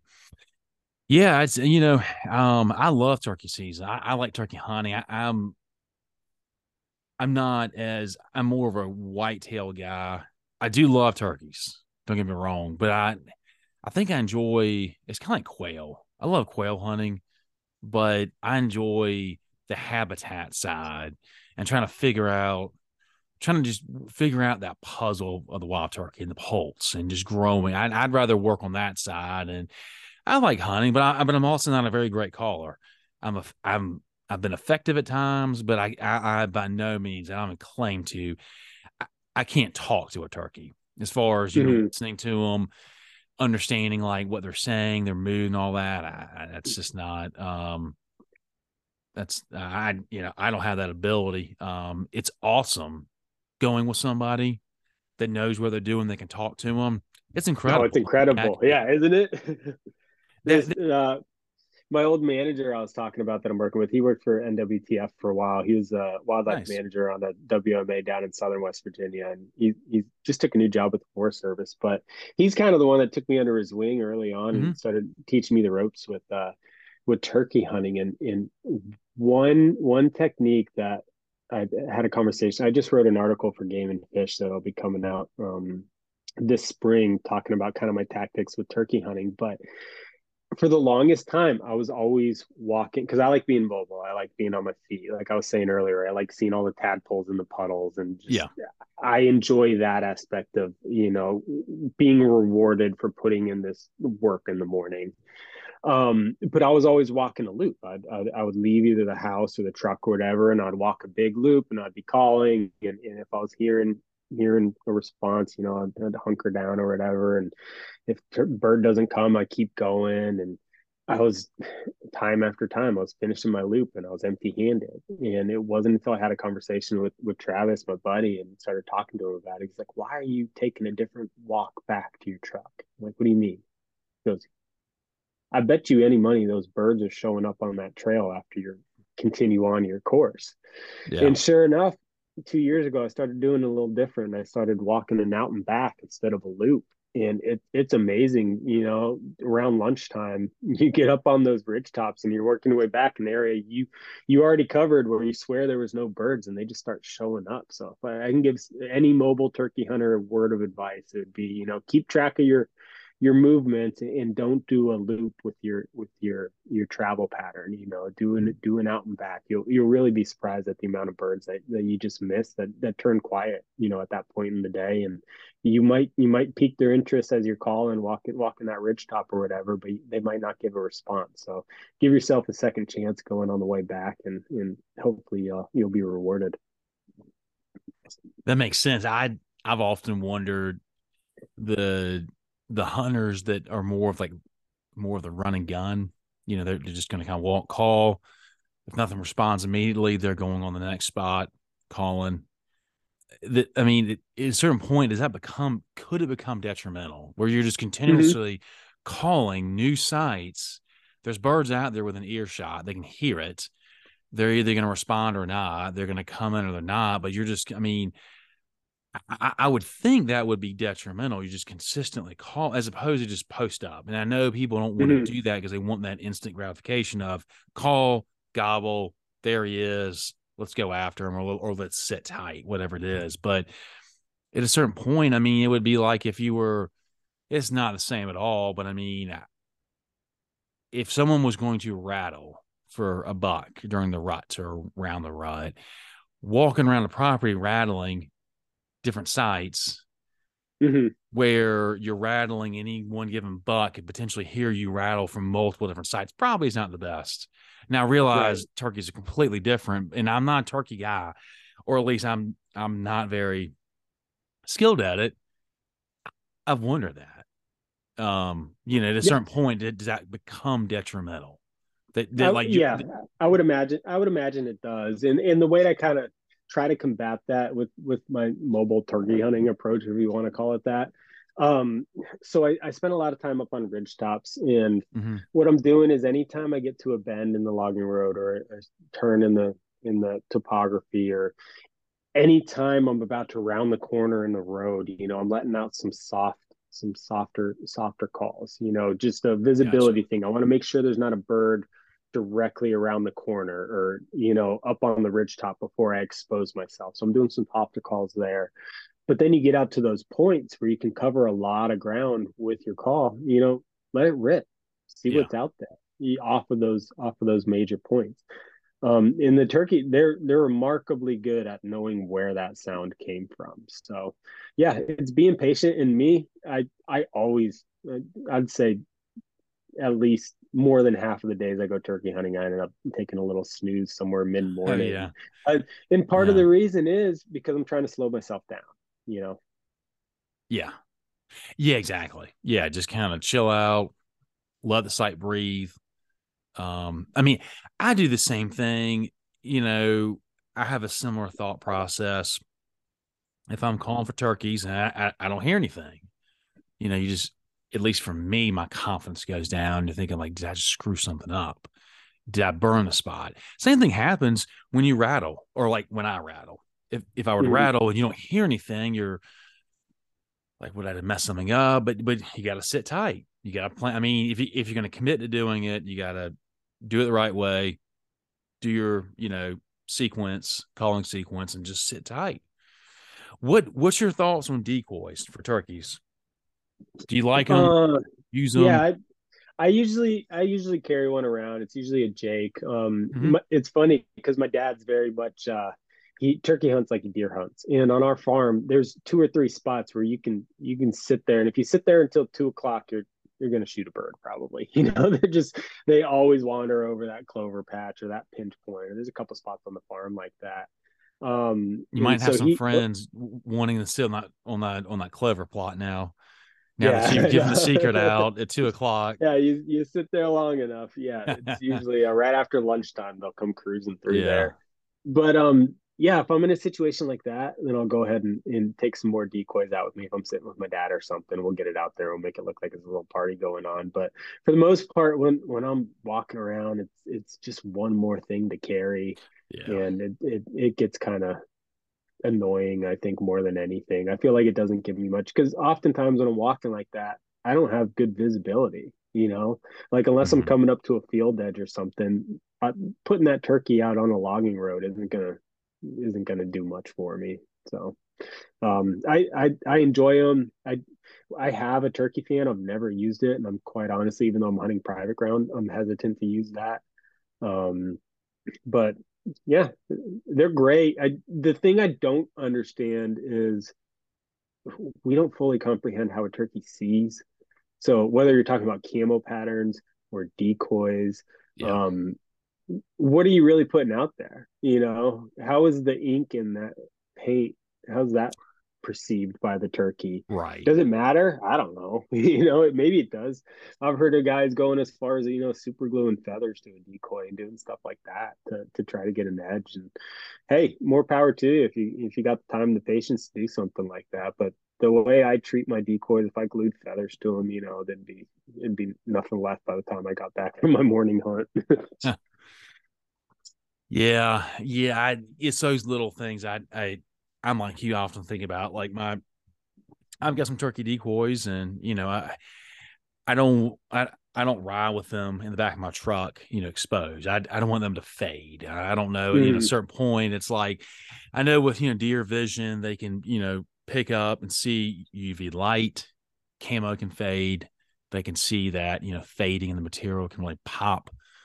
But as far as turkeys, all that little stuff just kind of gets this is kind of fun stuff to worry about out there hunting. So what's your summers usually look like? I mean, there's not much. A lot of consulting, a lot of travel. Yeah, so I'm booked up through. I'm into June now, as far as consulting goes, and one of the things I've really been trying to do and push hard is start building my client base here closer to home, where I'm not taking quite such drastic trips all the time. And it's starting to pay off. That's part of the reason I moved to the Nashville area. I thought I could stay fairly busy around here, and starting to take hold, getting more and more referrals locally. So awesome. Hopefully not as much airfare. I'm trying to, I don't know how many times I've had COVID now. I think 3, but try to stay out of the airports as much as possible. Oh, yeah. And then, the habitat stuff, I look forward to that more than anything. Planting weekend, it can be stressful. As much as I'd love to have a no-till drill and be able to go out there and plant when conditions are right, I'm kind of at the mercy of, what's the weather doing? I can only prep a field so much. If I got it all dished up and tilled and I get a freak rainstorm, which happens in Southern Kentucky quite frequently, I might be stuck waiting a day or two before I can get my planter in there and get anything in the ground. So just trying to be as prepared as possible. Like earlier, you were talking about some winter habitat projects and stuff. That's fire breaks, putting those in ahead of time. It's just having a little bit of foresight, no matter what you're working on. Think about what you're going to be doing down the road and prep for it. That's right. Yeah, we were. I was just doing chainsaw. I was just running chainsaws this past weekend in between coon hunting, but we're actually repairing. We've got some much needed repairs on the tractors right now. We're trying to get those squared away so we can start burning, cutting fire breaks pretty soon, getting all that ready and teed up so we don't miss that window. And then pretty soon it's going to be time to start getting ready for food plots. We've already done some soil samples. What when you're advising on seed and warm, cool season food plots, perennials, annuals, you have some favorites you like, or some different, maybe a mixture or anything, but in particular you like to you just like the results, or maybe it's a combination of, like I said, a mixture. Maybe you've got, border of, I know a lot of people plant different things for borders. There was something I was kind of loosely following, and I don't follow Don Higgins, but he and that guy from Native Habitat Project. You know what I'm talking about? Yeah. The guy that has all his TikTok videos. I think it's Native Habitat Project. Yeah. That's what it's called. It seemed like they were kind of going back and forth about it was I don't know if it wasn't Egyptian wheat. It was some type of like screening cover. Descanthus, yeah. Descanthus, right. Yeah. If I have it right, Don Higgins was saying that it's, it's sterile. And the other guy was saying, well, it's not cool. Here's the problem. So yes, it's a hybrid. It's a hybrid between Japanese silvergrass and another Descanthus species. the problem you run into, yeah, if you get that in the ground, you plant those rhizomes, and that's the only thing that's there. You don't got any invasive silvergrass around. You can probably contain it. It's probably not going to spread too far. But I look at my farm, and just at the top of the hill from the driveway, there's some silvergrass right there. Who's to say that doesn't wash into the creek and start to establish down on the creek bank right next to the food plot? I want to plant that screening cover. If there's Yeah. some silvergrass out there, can it back pollinate? I'm fairly certain it probably could. So I think that's kind of where you get into this kind of, is it sterile? Ye kind of, if it's alone and you don't have Kind to of. worry about those. Yeah. Yeah. And I I know which side I would fall on in that argument. But it's one of those things where if you're in an area where you don't have a problem with silvergrass, and it's not a threat to Yeah. back pollinate, you can go ahead and try it. And if it doesn't work, get rid of it. But most instances, there's always a native option that you can get away with, Yeah. that would produce better I better just, outcome. yeah, I try to, I'm just always usually one to, avoid, um, social media type arguments. Although they were not, I think they were just, I don't know how they connected, but I find some of that stuff, not like that particular, but stuff like that funny because there's certain, like you and I before we started recording, we were talking about that coyote graphic, about it says something like studies plural show that female coyotes on average when they're denning kill 19 fawns or whatever it said. Well, there's stuff like that that's just false. It's just there's no studies that show an average. It's false.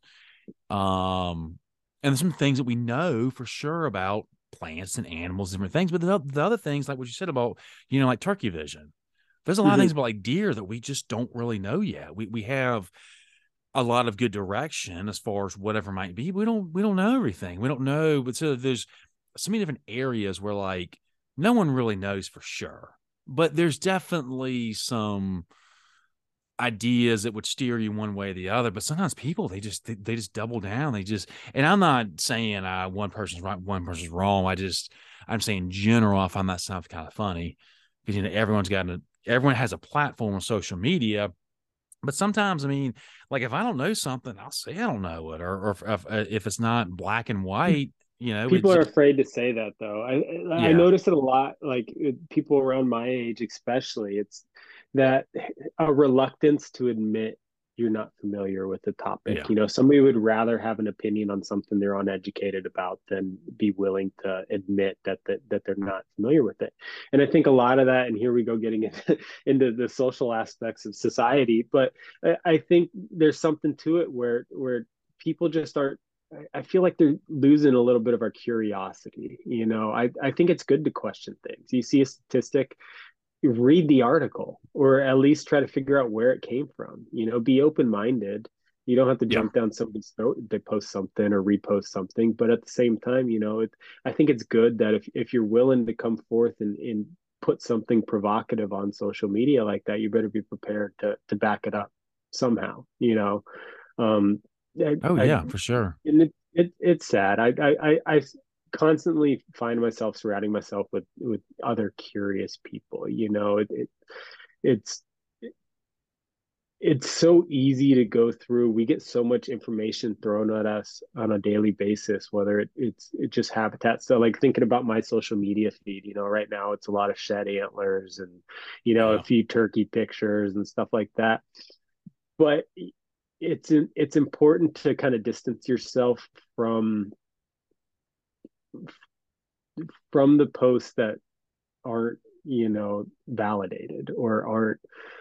I don't know. People are so charged up emotionally. I think they're just looking for an excuse to stand on their sideline and cheer on their yeah, squad. And I don't yeah, think there's enough people willing to question their own party. I question other hunters and my clients all the times on decisions they make. And it's not out of disrespect, it's out of curiosity and wanting to understand where they're coming from. And I think that's super important in all aspects of life to just be open minded. Absolutely. That's a very smart way of looking at things in a very intelligent way of your approach to your business. But yeah, like have we like what we said a couple times so far is just asking questions. I mean, it's one of the reasons why I like doing this podcast. I talk to people like yourself. 'Cause I mean, despite what some people might think, I do not know everything, and I don't know everything about hunting. I love hunting and I love this kind of stuff, and I'm trying to consume as much as I can. But yeah, I don't know everything, and there's not many people that know everything, and it's good to ask questions, get better. It is amazing to me that people will share stuff, post things without fact checking it, or they read, they just read it. It's like, okay, well, that's the gospel. And it's like, 19 fawns a year. It's a good thing I shot one last year, yeah, it's just, which like, at the end of the day, like, it's not so like that graphic. I know a lot of people, it ain't phase them. It's not like it's that earth shattering, but and there's nothing wrong with, trapping or hunting predators or coyotes, but I just don't, there's so many things that just give people the wrong ideas that that's the way. Yeah. As opposed to habitat stuff. That's it's like, oh, well, no one's talking about, how many, well, can you save 19 fawns if you were to, create better bedding or whatever? Like, you're not seeing those kind of graphics. And so and plus hunting's, a lot of people enjoy doing it. People like calling up coyotes and shooting them. So that's what I worry about. Is just, I mean, there's so much disinformation. I mean, so I'm sorry, so much, excuse me, misinformation out there, but that's across the board with everything in life. I mean, it doesn't matter what you're looking at. There's all those kinds of false stuff. Well, we've been, as a country, we've been demonizing the coyote since the 1800s. Ever since we started trying to cut livestock loose on the landscape. It's been an easy target, and it's they're fascinating animals. I love them, and I'll shoot them. I don't shoot every coyote that walks in front of me in the tree stand, but I have no problem doing it, and I have no issue with anybody going out and trapping and shooting. If you enjoy it, man, have at it. But don't fool yourself into thinking you're saving 19 fawns with every coyote you kill. I think that's where the problem lies. We're demonizing the coyote when we're losing sight of the actual problem, which is habitat loss. And a lot of that can boil down to invasive species encroachment or mismanagement of the land, or there's so many pieces to this puzzle. And I think just because one of them has big shiny white teeth and snarls and might eat a fawn or two, it's just an easy target to point your finger in. That's right. You blame it. And I've had the conversation with some people before. I was being interviewed, I was just trying to do a little marketing for myself. And I was talking to someone, outside of the wildlife business about, conservation, different things. And I kind of hold back a little bit because I don't want to come across like, a Debbie Downer or just so negative. But a lot of what, like, I'm not trying to put like words in your mouth, but a lot of like what wildlife consultants do, wildlife biologists, land managers, land stewards, they're correcting problems, habitat land problems, that man-made problems, whether it's, bad decades of bad forestry practices, or bad farming practices, or mismanagement of deer or turkey or quail, bad habitat practices. We're correcting a lot of that. And a lot of it really, I mean, a lot of it directly is man-made issues, but we're that's a lot. With NDAs, I'm sure you saw what their annual deer. I'm drawing blank the official name. That's right. The annual deer report that came out, and the major headline that they were pushing was that 88%. I think it was 88% of deer that are harvested or taken on private land across the board, which is really no surprise. I mean, it's not. How much of our country is private? Right. Especially when you break out white-tailed deer and knowing that of all the hundreds of millions of public land out west, there's not as much whitetail hunting as opposed to other hunting, elk and mule deer, whatever else. Right. But yeah, it's not shouldn't be shocking people like you and me, but when you start to think about, like, if that's really the majority of deer are coming from private land, it's like, how much of private land, like of the amount of private land that 88% is coming from, how much of it is like really good habitat? Not like Not much. outstanding, but how much of it is, like, I would say, sufficient, like really kind of giving the deer what they need. Yeah. Probably Yeah. not. It's not much. And it's funny you say that, because two summers ago, I was fortunate enough to go on a fishing trip in Alaska with my dad. Mm-hmm. And I remember going up there, and it was like a float plane deal where we had a lodge and we'd go somewhere and fish every day. And so we were in these little planes, and you're flying, I don't know, a couple hundred feet above the ground. You're flying the speed of smell, and you looking around. I was just looking out the window, and I was just fascinated at how big the country was and the landscape out there. And the first thing that I took note of was there's no straight lines anywhere out there. We're flying around, and the streams meander. There's oxbows, there's cut banks, there's multiple channels, there's Yeah. no roads, there's no telephone lines. And it was just really like this neat, intricate landscape. And when you're flying anywhere on the lower 48, everything's linear. Everything's how man designed it and wanted it to be. And I had this thought in my head where it's like, yeah, so much of my job is trying to undo bad management practices, trying to undo what we have caused in the lower 48. And it doesn't matter where you go, we're always trying to undo something we did wrong in the past. Well, up in Alaska, it's a little bit different. It's more of a preservationist approach. It's like, let's not mess up what's here. Two completely different mindsets, but they all have, it's all the same goal. You want clean air, you want clean water, you want the resources to be healthy. And how you get there, people like you and I and my clients and your clients, and hunters are the foot soldiers for better conservation in our country. I don't care how much somebody donates to the Humane Society of America or PETA, or Right. they're not doing anything to perpetuate better, healthier wildlife populations across the country.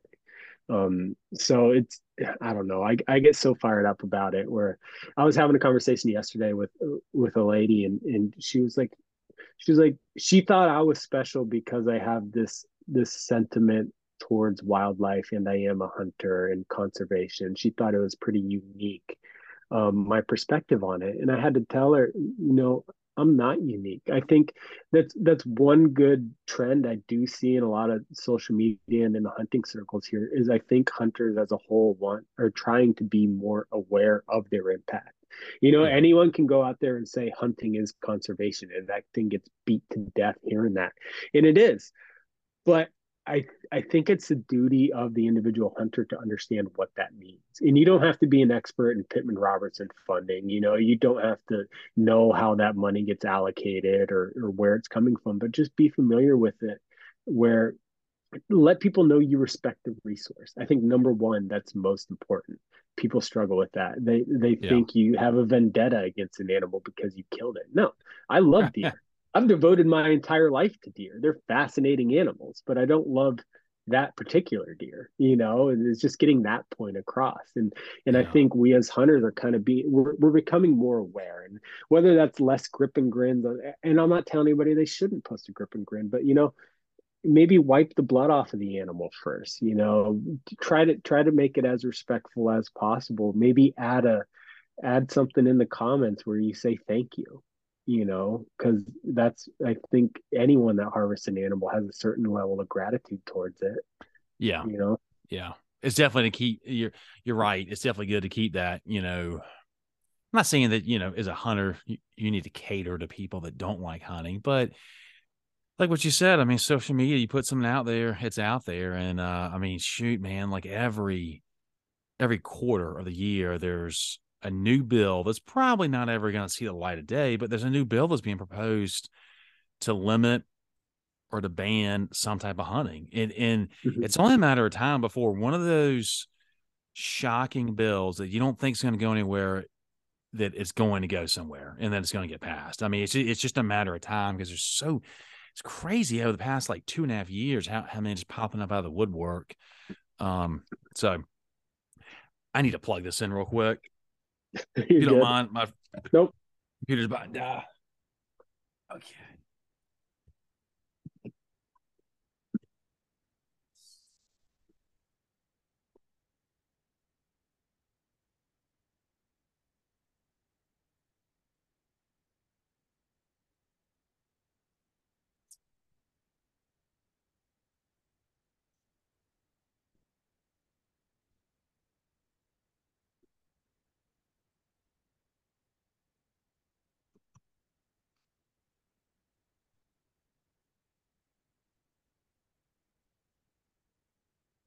All right.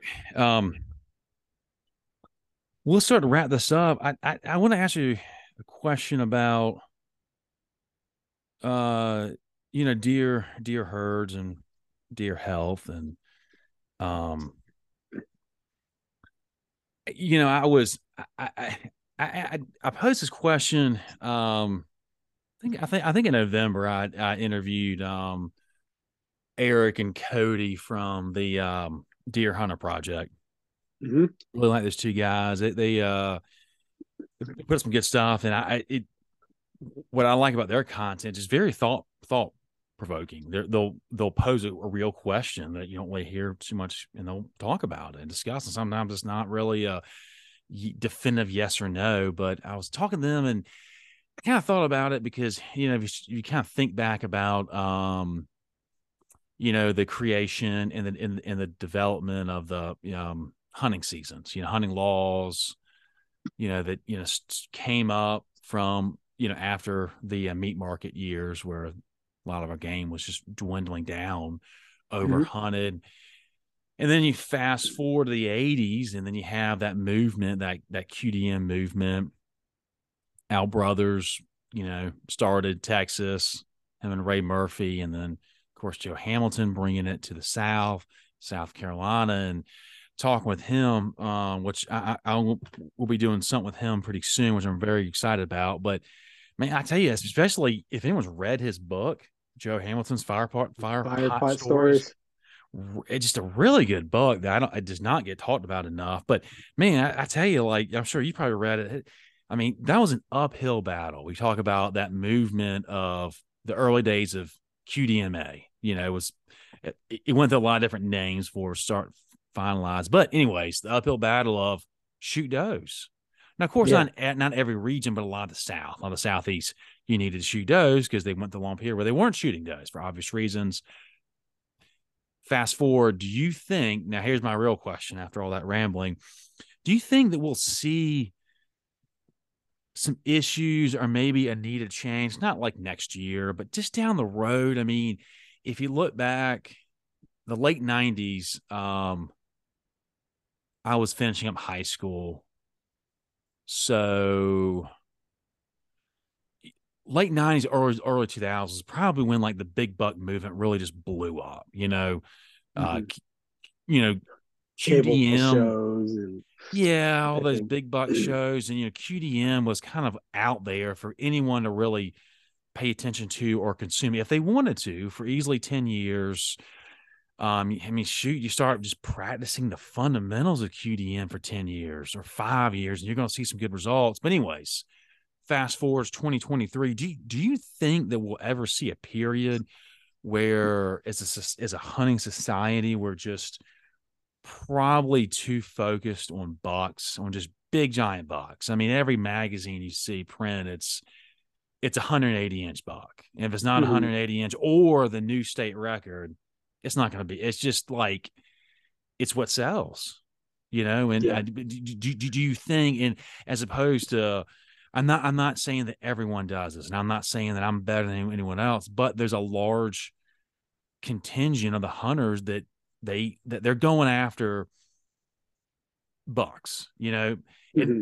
maybe it's because they hunt more public land, and I get that. But do you think that we're going to see issues with maybe not enough as much does being shot, or just that we're drifting into that, like, antlers. It's just all Yeah. that, it's all we consume, it's all we're If it's not doing.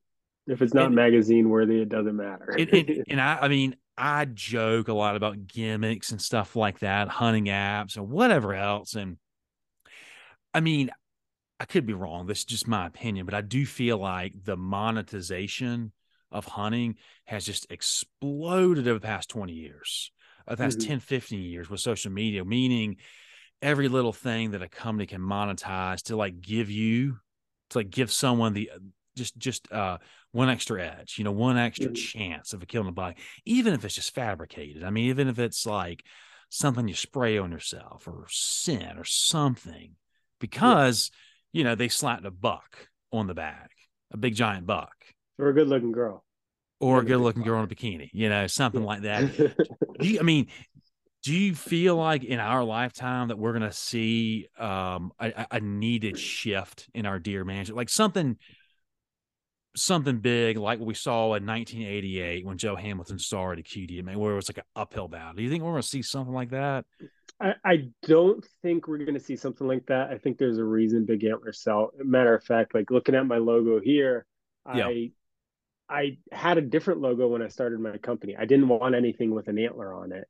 Um, but the longer I was in it, I just everything has an antler on it. Yeah. That's what sells. And I think my logo, it's animated, it's a little different. But that's what always is going to sell. But I don't necessarily think that that's a bad thing.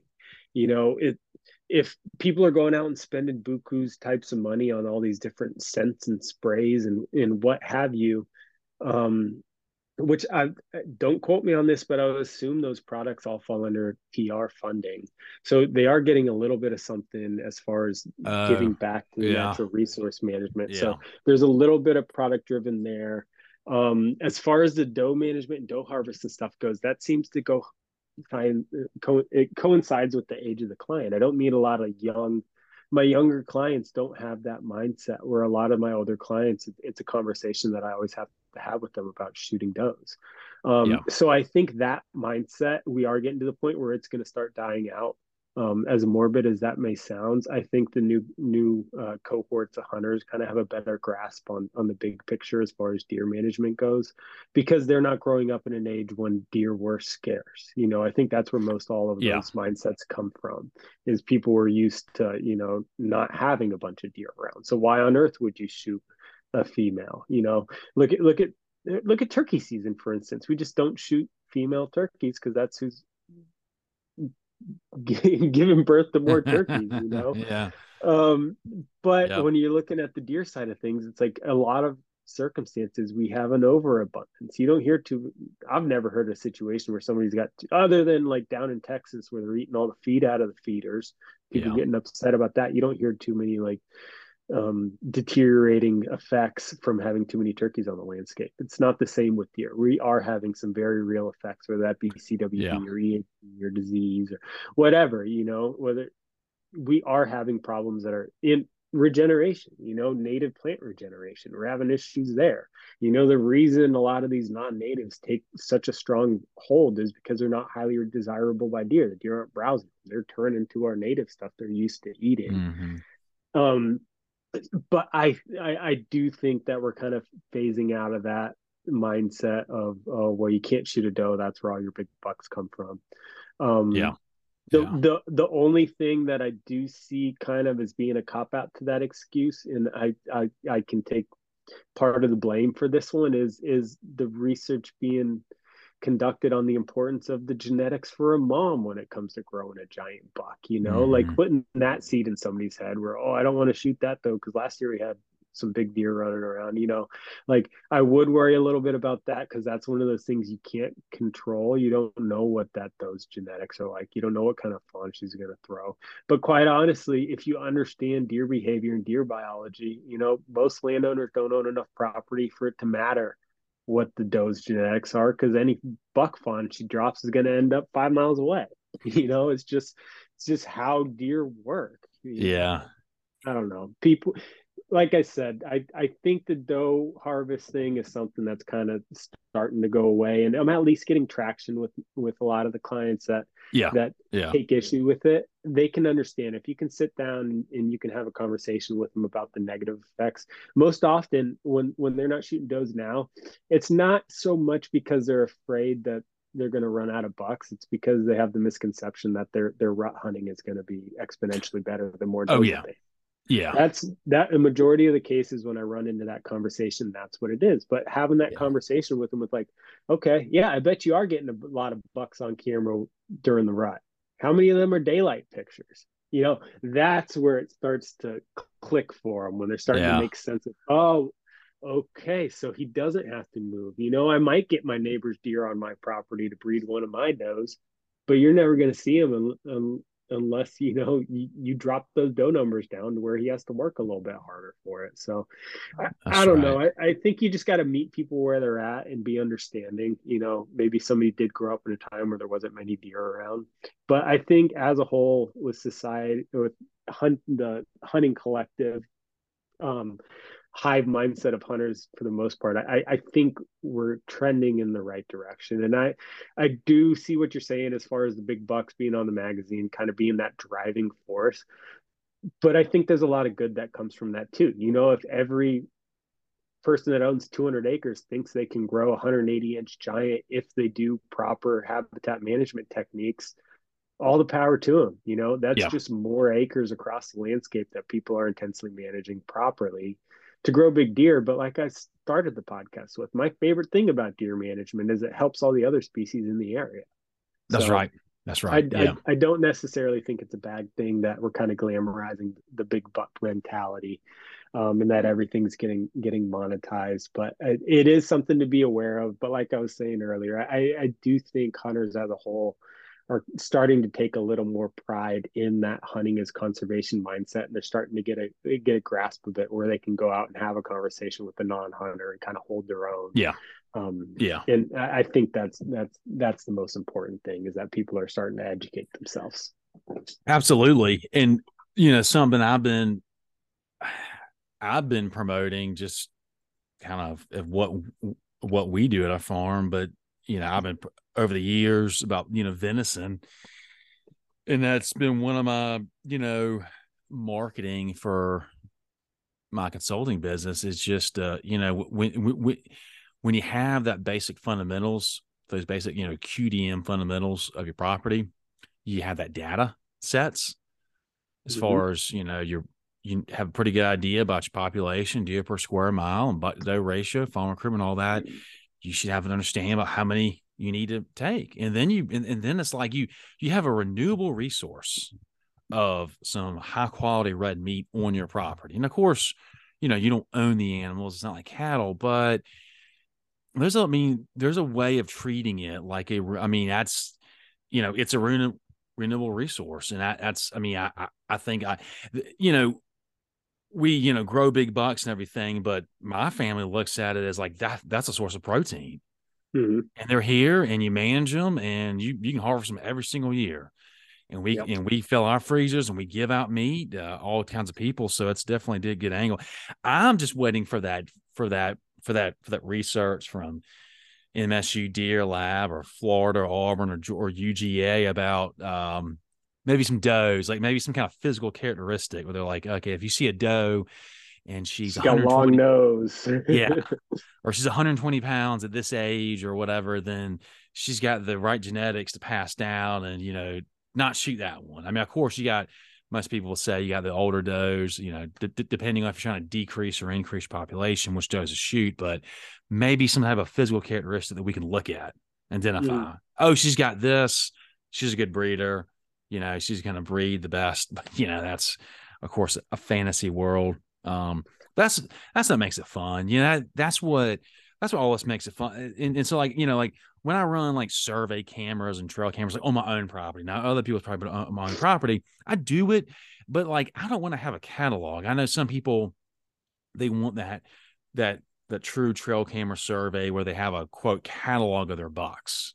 Of course, beginning of the season, early fall, whatever, who knows what's going to be around, but I don't really, I love trail cameras, but I've really kind of fallen back using them on my own property because there's so much stuff to do. Like this past weekend, I could have been rearranging trail cameras around, but I also could have been, you know, working a chainsaw. It's like there's usually always something to do, habitat wise ahead of trail cameras. But personally, I like kind of the idea of not really knowing, it's what makes it fun. Every single buck. So when Whetstone come out, it's surprising. And when you have that catalog and you're waiting for, one of these 5 or 6, but if these show up, I can't shoot them. It's like, I don't know. I mean, everyone's different. That's just me personally, but I like that. I like keeping some mystery, What are your there's tons of your mystery. thoughts on the live stream cameras? I saw something posted the other day about some companies are starting to do where you can log in and see what's going on right away. I don't know. I'm of the mindset where like I use cellular trail cameras. Yeah. I run the Cuddy links. I wouldn't bat an eye. In fact, I would actually applaud if they did a mandated 12-hour delay or 24-hour delay on the images. It's one of those things where is it morals, ethics, whatever? I don't know. You get to a certain point, and you can say the same thing about like using thermal images to locate elk out west during the nighttime, and just like there's all these gray areas in hunting, and I think we live in a country where we have the freedom to decide what's right or wrong for yourself, and if you're legal by the law, then go for it. But like Leopold said, he's like, ethics are doing the right thing even when the wrong thing's legal. Yeah. Like that resonates with all those type of ethical questions as far as live streaming trail cameras or a 1,000-yard gun or whatever.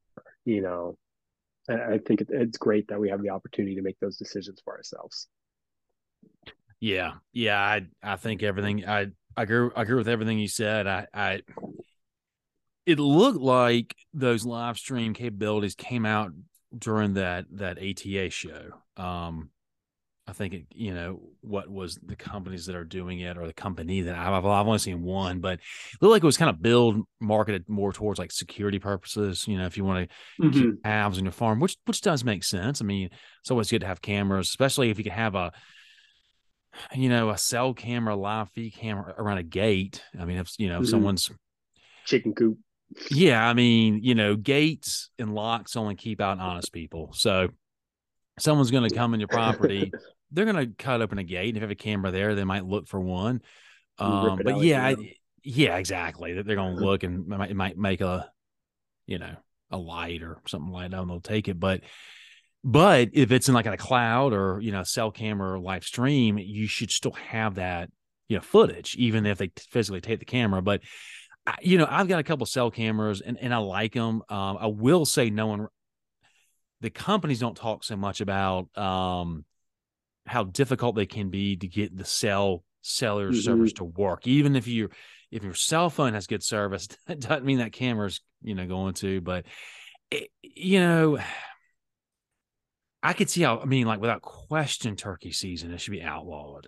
I mean, you could have a cell camera up on wherever, food plot, wherever, and all of a sudden, well, there's one right over there. You get to the other side of the property. Yeah, so and then deer hunting. I mean, this. Someone could easily set up a field or a food plot to where like you could sneak up on it with a rifle if there's some deer out there. So it's only, in my opinion, it's only a matter of time before some laws are passed. How they trickle down, but it's not. Unfortunately, a lot of people won't obey by them. I would think turkey season is where it's really. Yeah, that seems like a no-brainer to me. Yeah, that seems definitely so. I do applaud state agencies seem to jump the gun on the drone thing. Like I feel like they got that into law fairly quickly that you can use it for aiding and taking of wildlife. To me that's pretty as about this. The live stream and a drone footage. Yeah, the drone's a live stream. Live stream could be even a little bit better as far as if you're trying to track something down. Well, let's start to wrap this up. You had mentioned you've been doing more duck hunting or some duck hunting this year. Have you cooked anything yet? Yeah, I cooked one of the mallard breasts. So what I did was I sous vide it. Oh, nice. Got it. Yep, I forget what temperature I set it at, but got it up temp and then just seared it to finish. I left the skin on that one. So that was the only one I tried so far. I got a couple more sitting in the freezer. Um, looking forward to working away at it. I want to have some people I hunted with over though. That's part of the reason I'm holding off is I kind of want to share the bounty.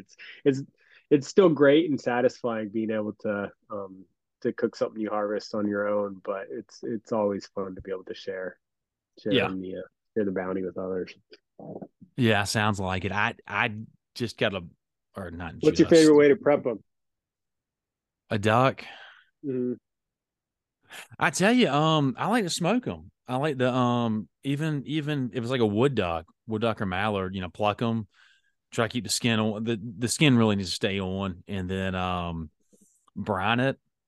I haven't done it in a while. I think I just used like a similar like chicken brine, Mm-hmm.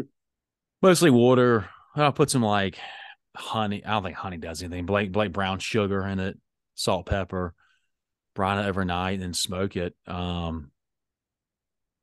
Yeah, that I'm looking forward to messing around with it. It's it's something yeah, new. It's a different taste. it's I got a Blackstone griddle for Christmas, and I've just set it up finally. I need to finish seasoning the top, but I'm looking forward to using that. Um, Every one of my guys that has one absolutely loves yeah. them. So it's well, one of them got destroyed by a black bear in Pennsylvania earlier this year. Did it just smell? Did it just reek of food? I Yeah, bet. they had the drip pan. They didn't clean the drip pan out. Uh, So make sure you keep your drip pans clean if you're leaving it on the porch. I think he went yeah. through the screen to get to it. Yep. Probably scratched the griddle up. Do you have a book recommendation for us? I mean, I know you've been on, so I've asked you all these questions. Do you have Yeah, I got one. before? This is the one. This is the one I've been reading right now. How to Clone a Mammoth, by Beth Shapiro. Cool. Um, it's interesting and it poses a lot of interesting questions Mm-hmm. as far as the future of conservation goes. So, I just wrote an op-ed and submitted it. I don't know where it's going to be published yet, but I'll let you know when it comes out. Kind of Nice. on the whole concept of de-extinction, and it's really fascinating when you try to tease it apart. Because I'm looking at something like that book in particular is talking about bringing a mammoth back, and there's Colossal Biosciences, I think is the name of the organization down in Austin, Texas right now, who claims they're going to be able to have a mammoth on the ground by next year. Uh-oh. The I don't know. It's a weird thing where like on one side of the coin, it's like, okay, they claim it's going to be able to help mitigate some of these greenhouse gases by having a heavy herbivore up north. They already have Pleistocene parks, an area in Mm-hmm. Siberia they got set aside for to put all these mammoths after they clone them essentially. And it's supposed to help taking trees out. They're worried about the trees that are growing up there because we don't have any mammoths. They're retaining radiant heat, putting it into the root system and melting the permafrost. And they think mammoths are the answer, which is great. But my thing is, I don't know that I'm comfortable calling whatever creature they create a mammoth, because they're taking these bits and pieces of ancient DNA out of these samples, and they're putting it together as best they can, and then they're kind of filling in the gaps with an Asian elephant, which is like 99% same Hmm. genetically. So are you ending up with a mammoth when it gives birth, or is it just going to be, a genetically modified Asian elephant? And then the other side of Yeah. the coin, earlier you were talking about how the whitetail in North America, like so much of their behavior is learned maternally from their mom. They spend so much time. They spend, those fawns, the does are going to spend maybe their lifetime with their mom, whereas the bucks are going to spend a year with her. An elephant on average is going to spend 16 to 20 years with its mom. That's a lot Okay. of learned behavior. Yeah. There's no other mammoth to teach this new baby mammoth how to behave and act like a mammoth. I don't know. Yeah. It's fascinating. And like the other side of the coin is like, okay, now do we have a cop out if the species does go extinct, but we know we can, bring it back in the lab and then get it back in the Yeah. zoo so that's not extinct. Like, or is it going to become a cop out for taking care of the situation before Yeah. the problem occurs? Um, there's a lot of science in that book. There's a lot of big words. Some sections are kind of hard to get through if you're not familiar with reading a lot of tech. It's not super technical, but yeah, it's an interesting it's an interesting book, and it's an interesting concept. And I don't know, I think about genetic engineering and how I see it playing into wildlife management down in the Mm-hmm. future. One of the areas I think that I'm most excited about is you look at something like there's a fungus going on in South America that's depleting a lot of our amphibian populations. They're getting this fungus and they're getting sick. Well, what if there's a gene we can manipulate where those frogs aren't any longer susceptible to that foreign fungus? It was brought Yeah. in from Asia, I think, is where it originated, where those frogs had a resistance to it. But being able to do stuff like that, or what if it's manipulating to make a marine animal more tolerant of more acidic water, or like doing little tweaks and stuff like that? Like, is that the direction we should be putting our funding? I don't know. Lots of interesting questions, and of course, it gets into the market hunting and kind of the reason we're at the state that we are as far as conservation goes across the globe. But it certainly poses some interesting questions, and I think anybody who likes thinking about the future of wildlife management would enjoy that one. I like that. Yeah, that's a lot to think about. I mean, I think I was picturing Jurassic Park. Yeah. When you were describing that, I recently watched that when we flew out to LA for the national championship game, and I watched that movie on the way out for the first time in probably 20 something years. Yeah, that sector in the wildlife world. I mean, what comes to mind was what we see is breeding of bucks.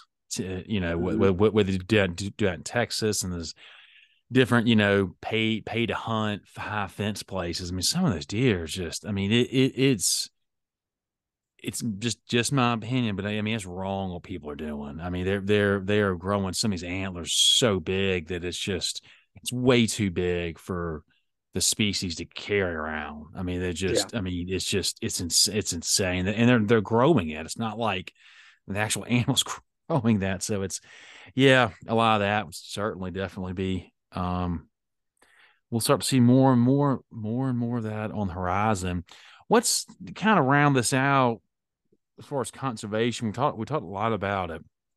What's something maybe we haven't talked about? Is there something maybe you've seen pop up in your work around the country, or maybe a conservation related issue in the Southeast that maybe we haven't talked about that you think should really kind of be on people's radar, whether it's Mhm. really big or really kind of small, but maybe it's getting a foothold?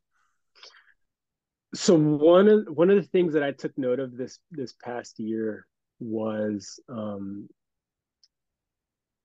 whenever I bring up doe harvest and increasing the amount of antlerless deer taken on a property, the biggest pushback I typically get from people is they can't eat that much meat. Yeah. Um, so it's an easy cop out for them to say, well, I only got so much room in my freezer.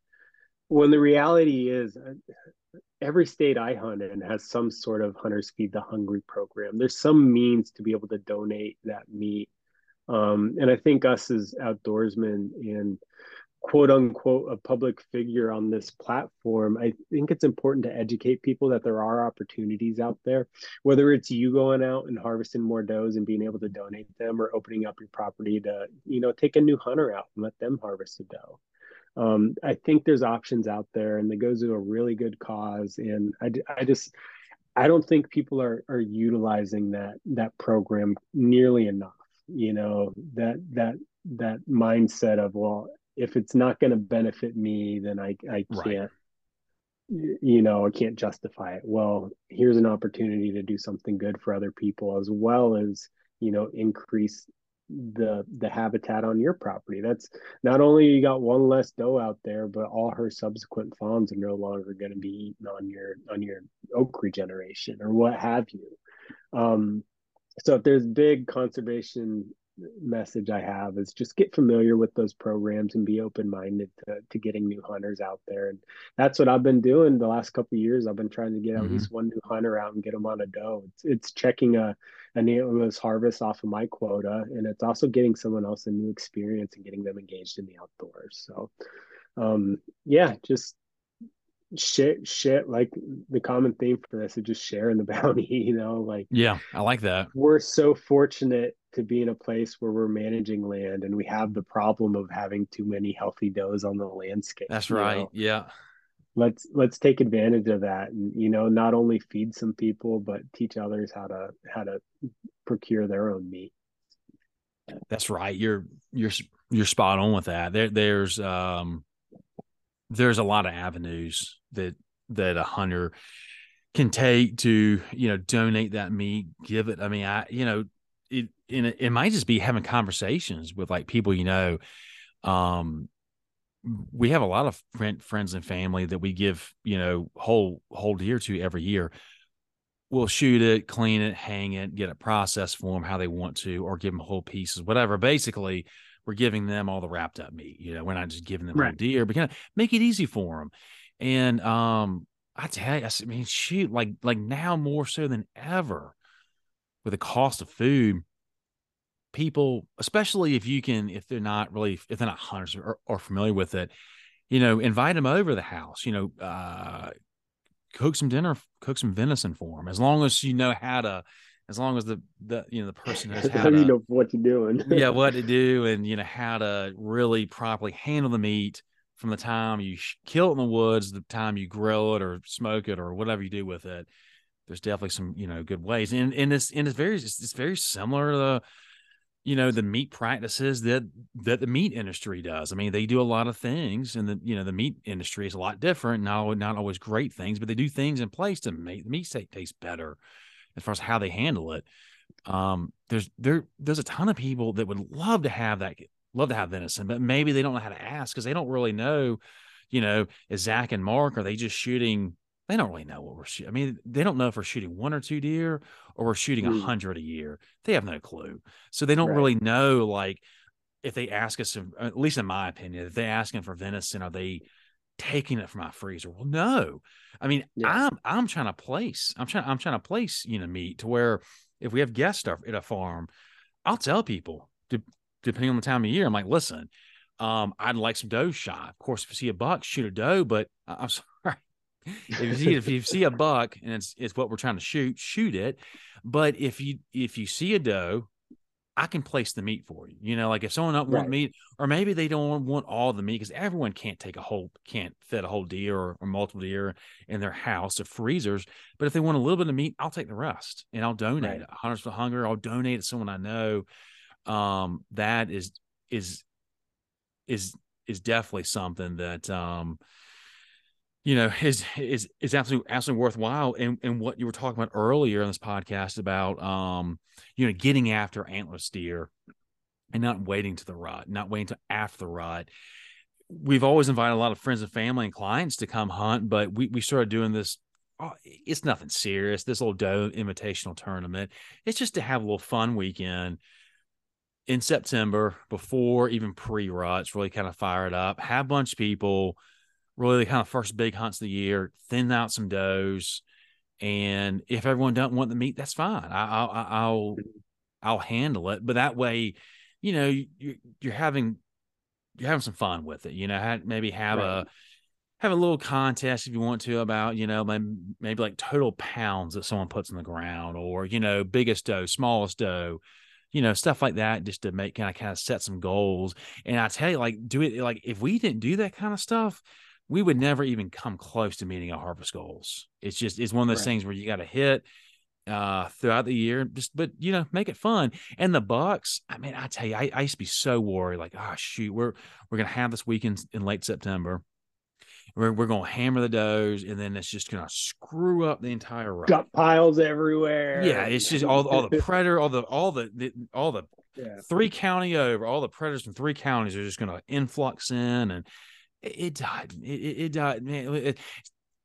You know this better than I do. Like when those deer hit that, like those biological,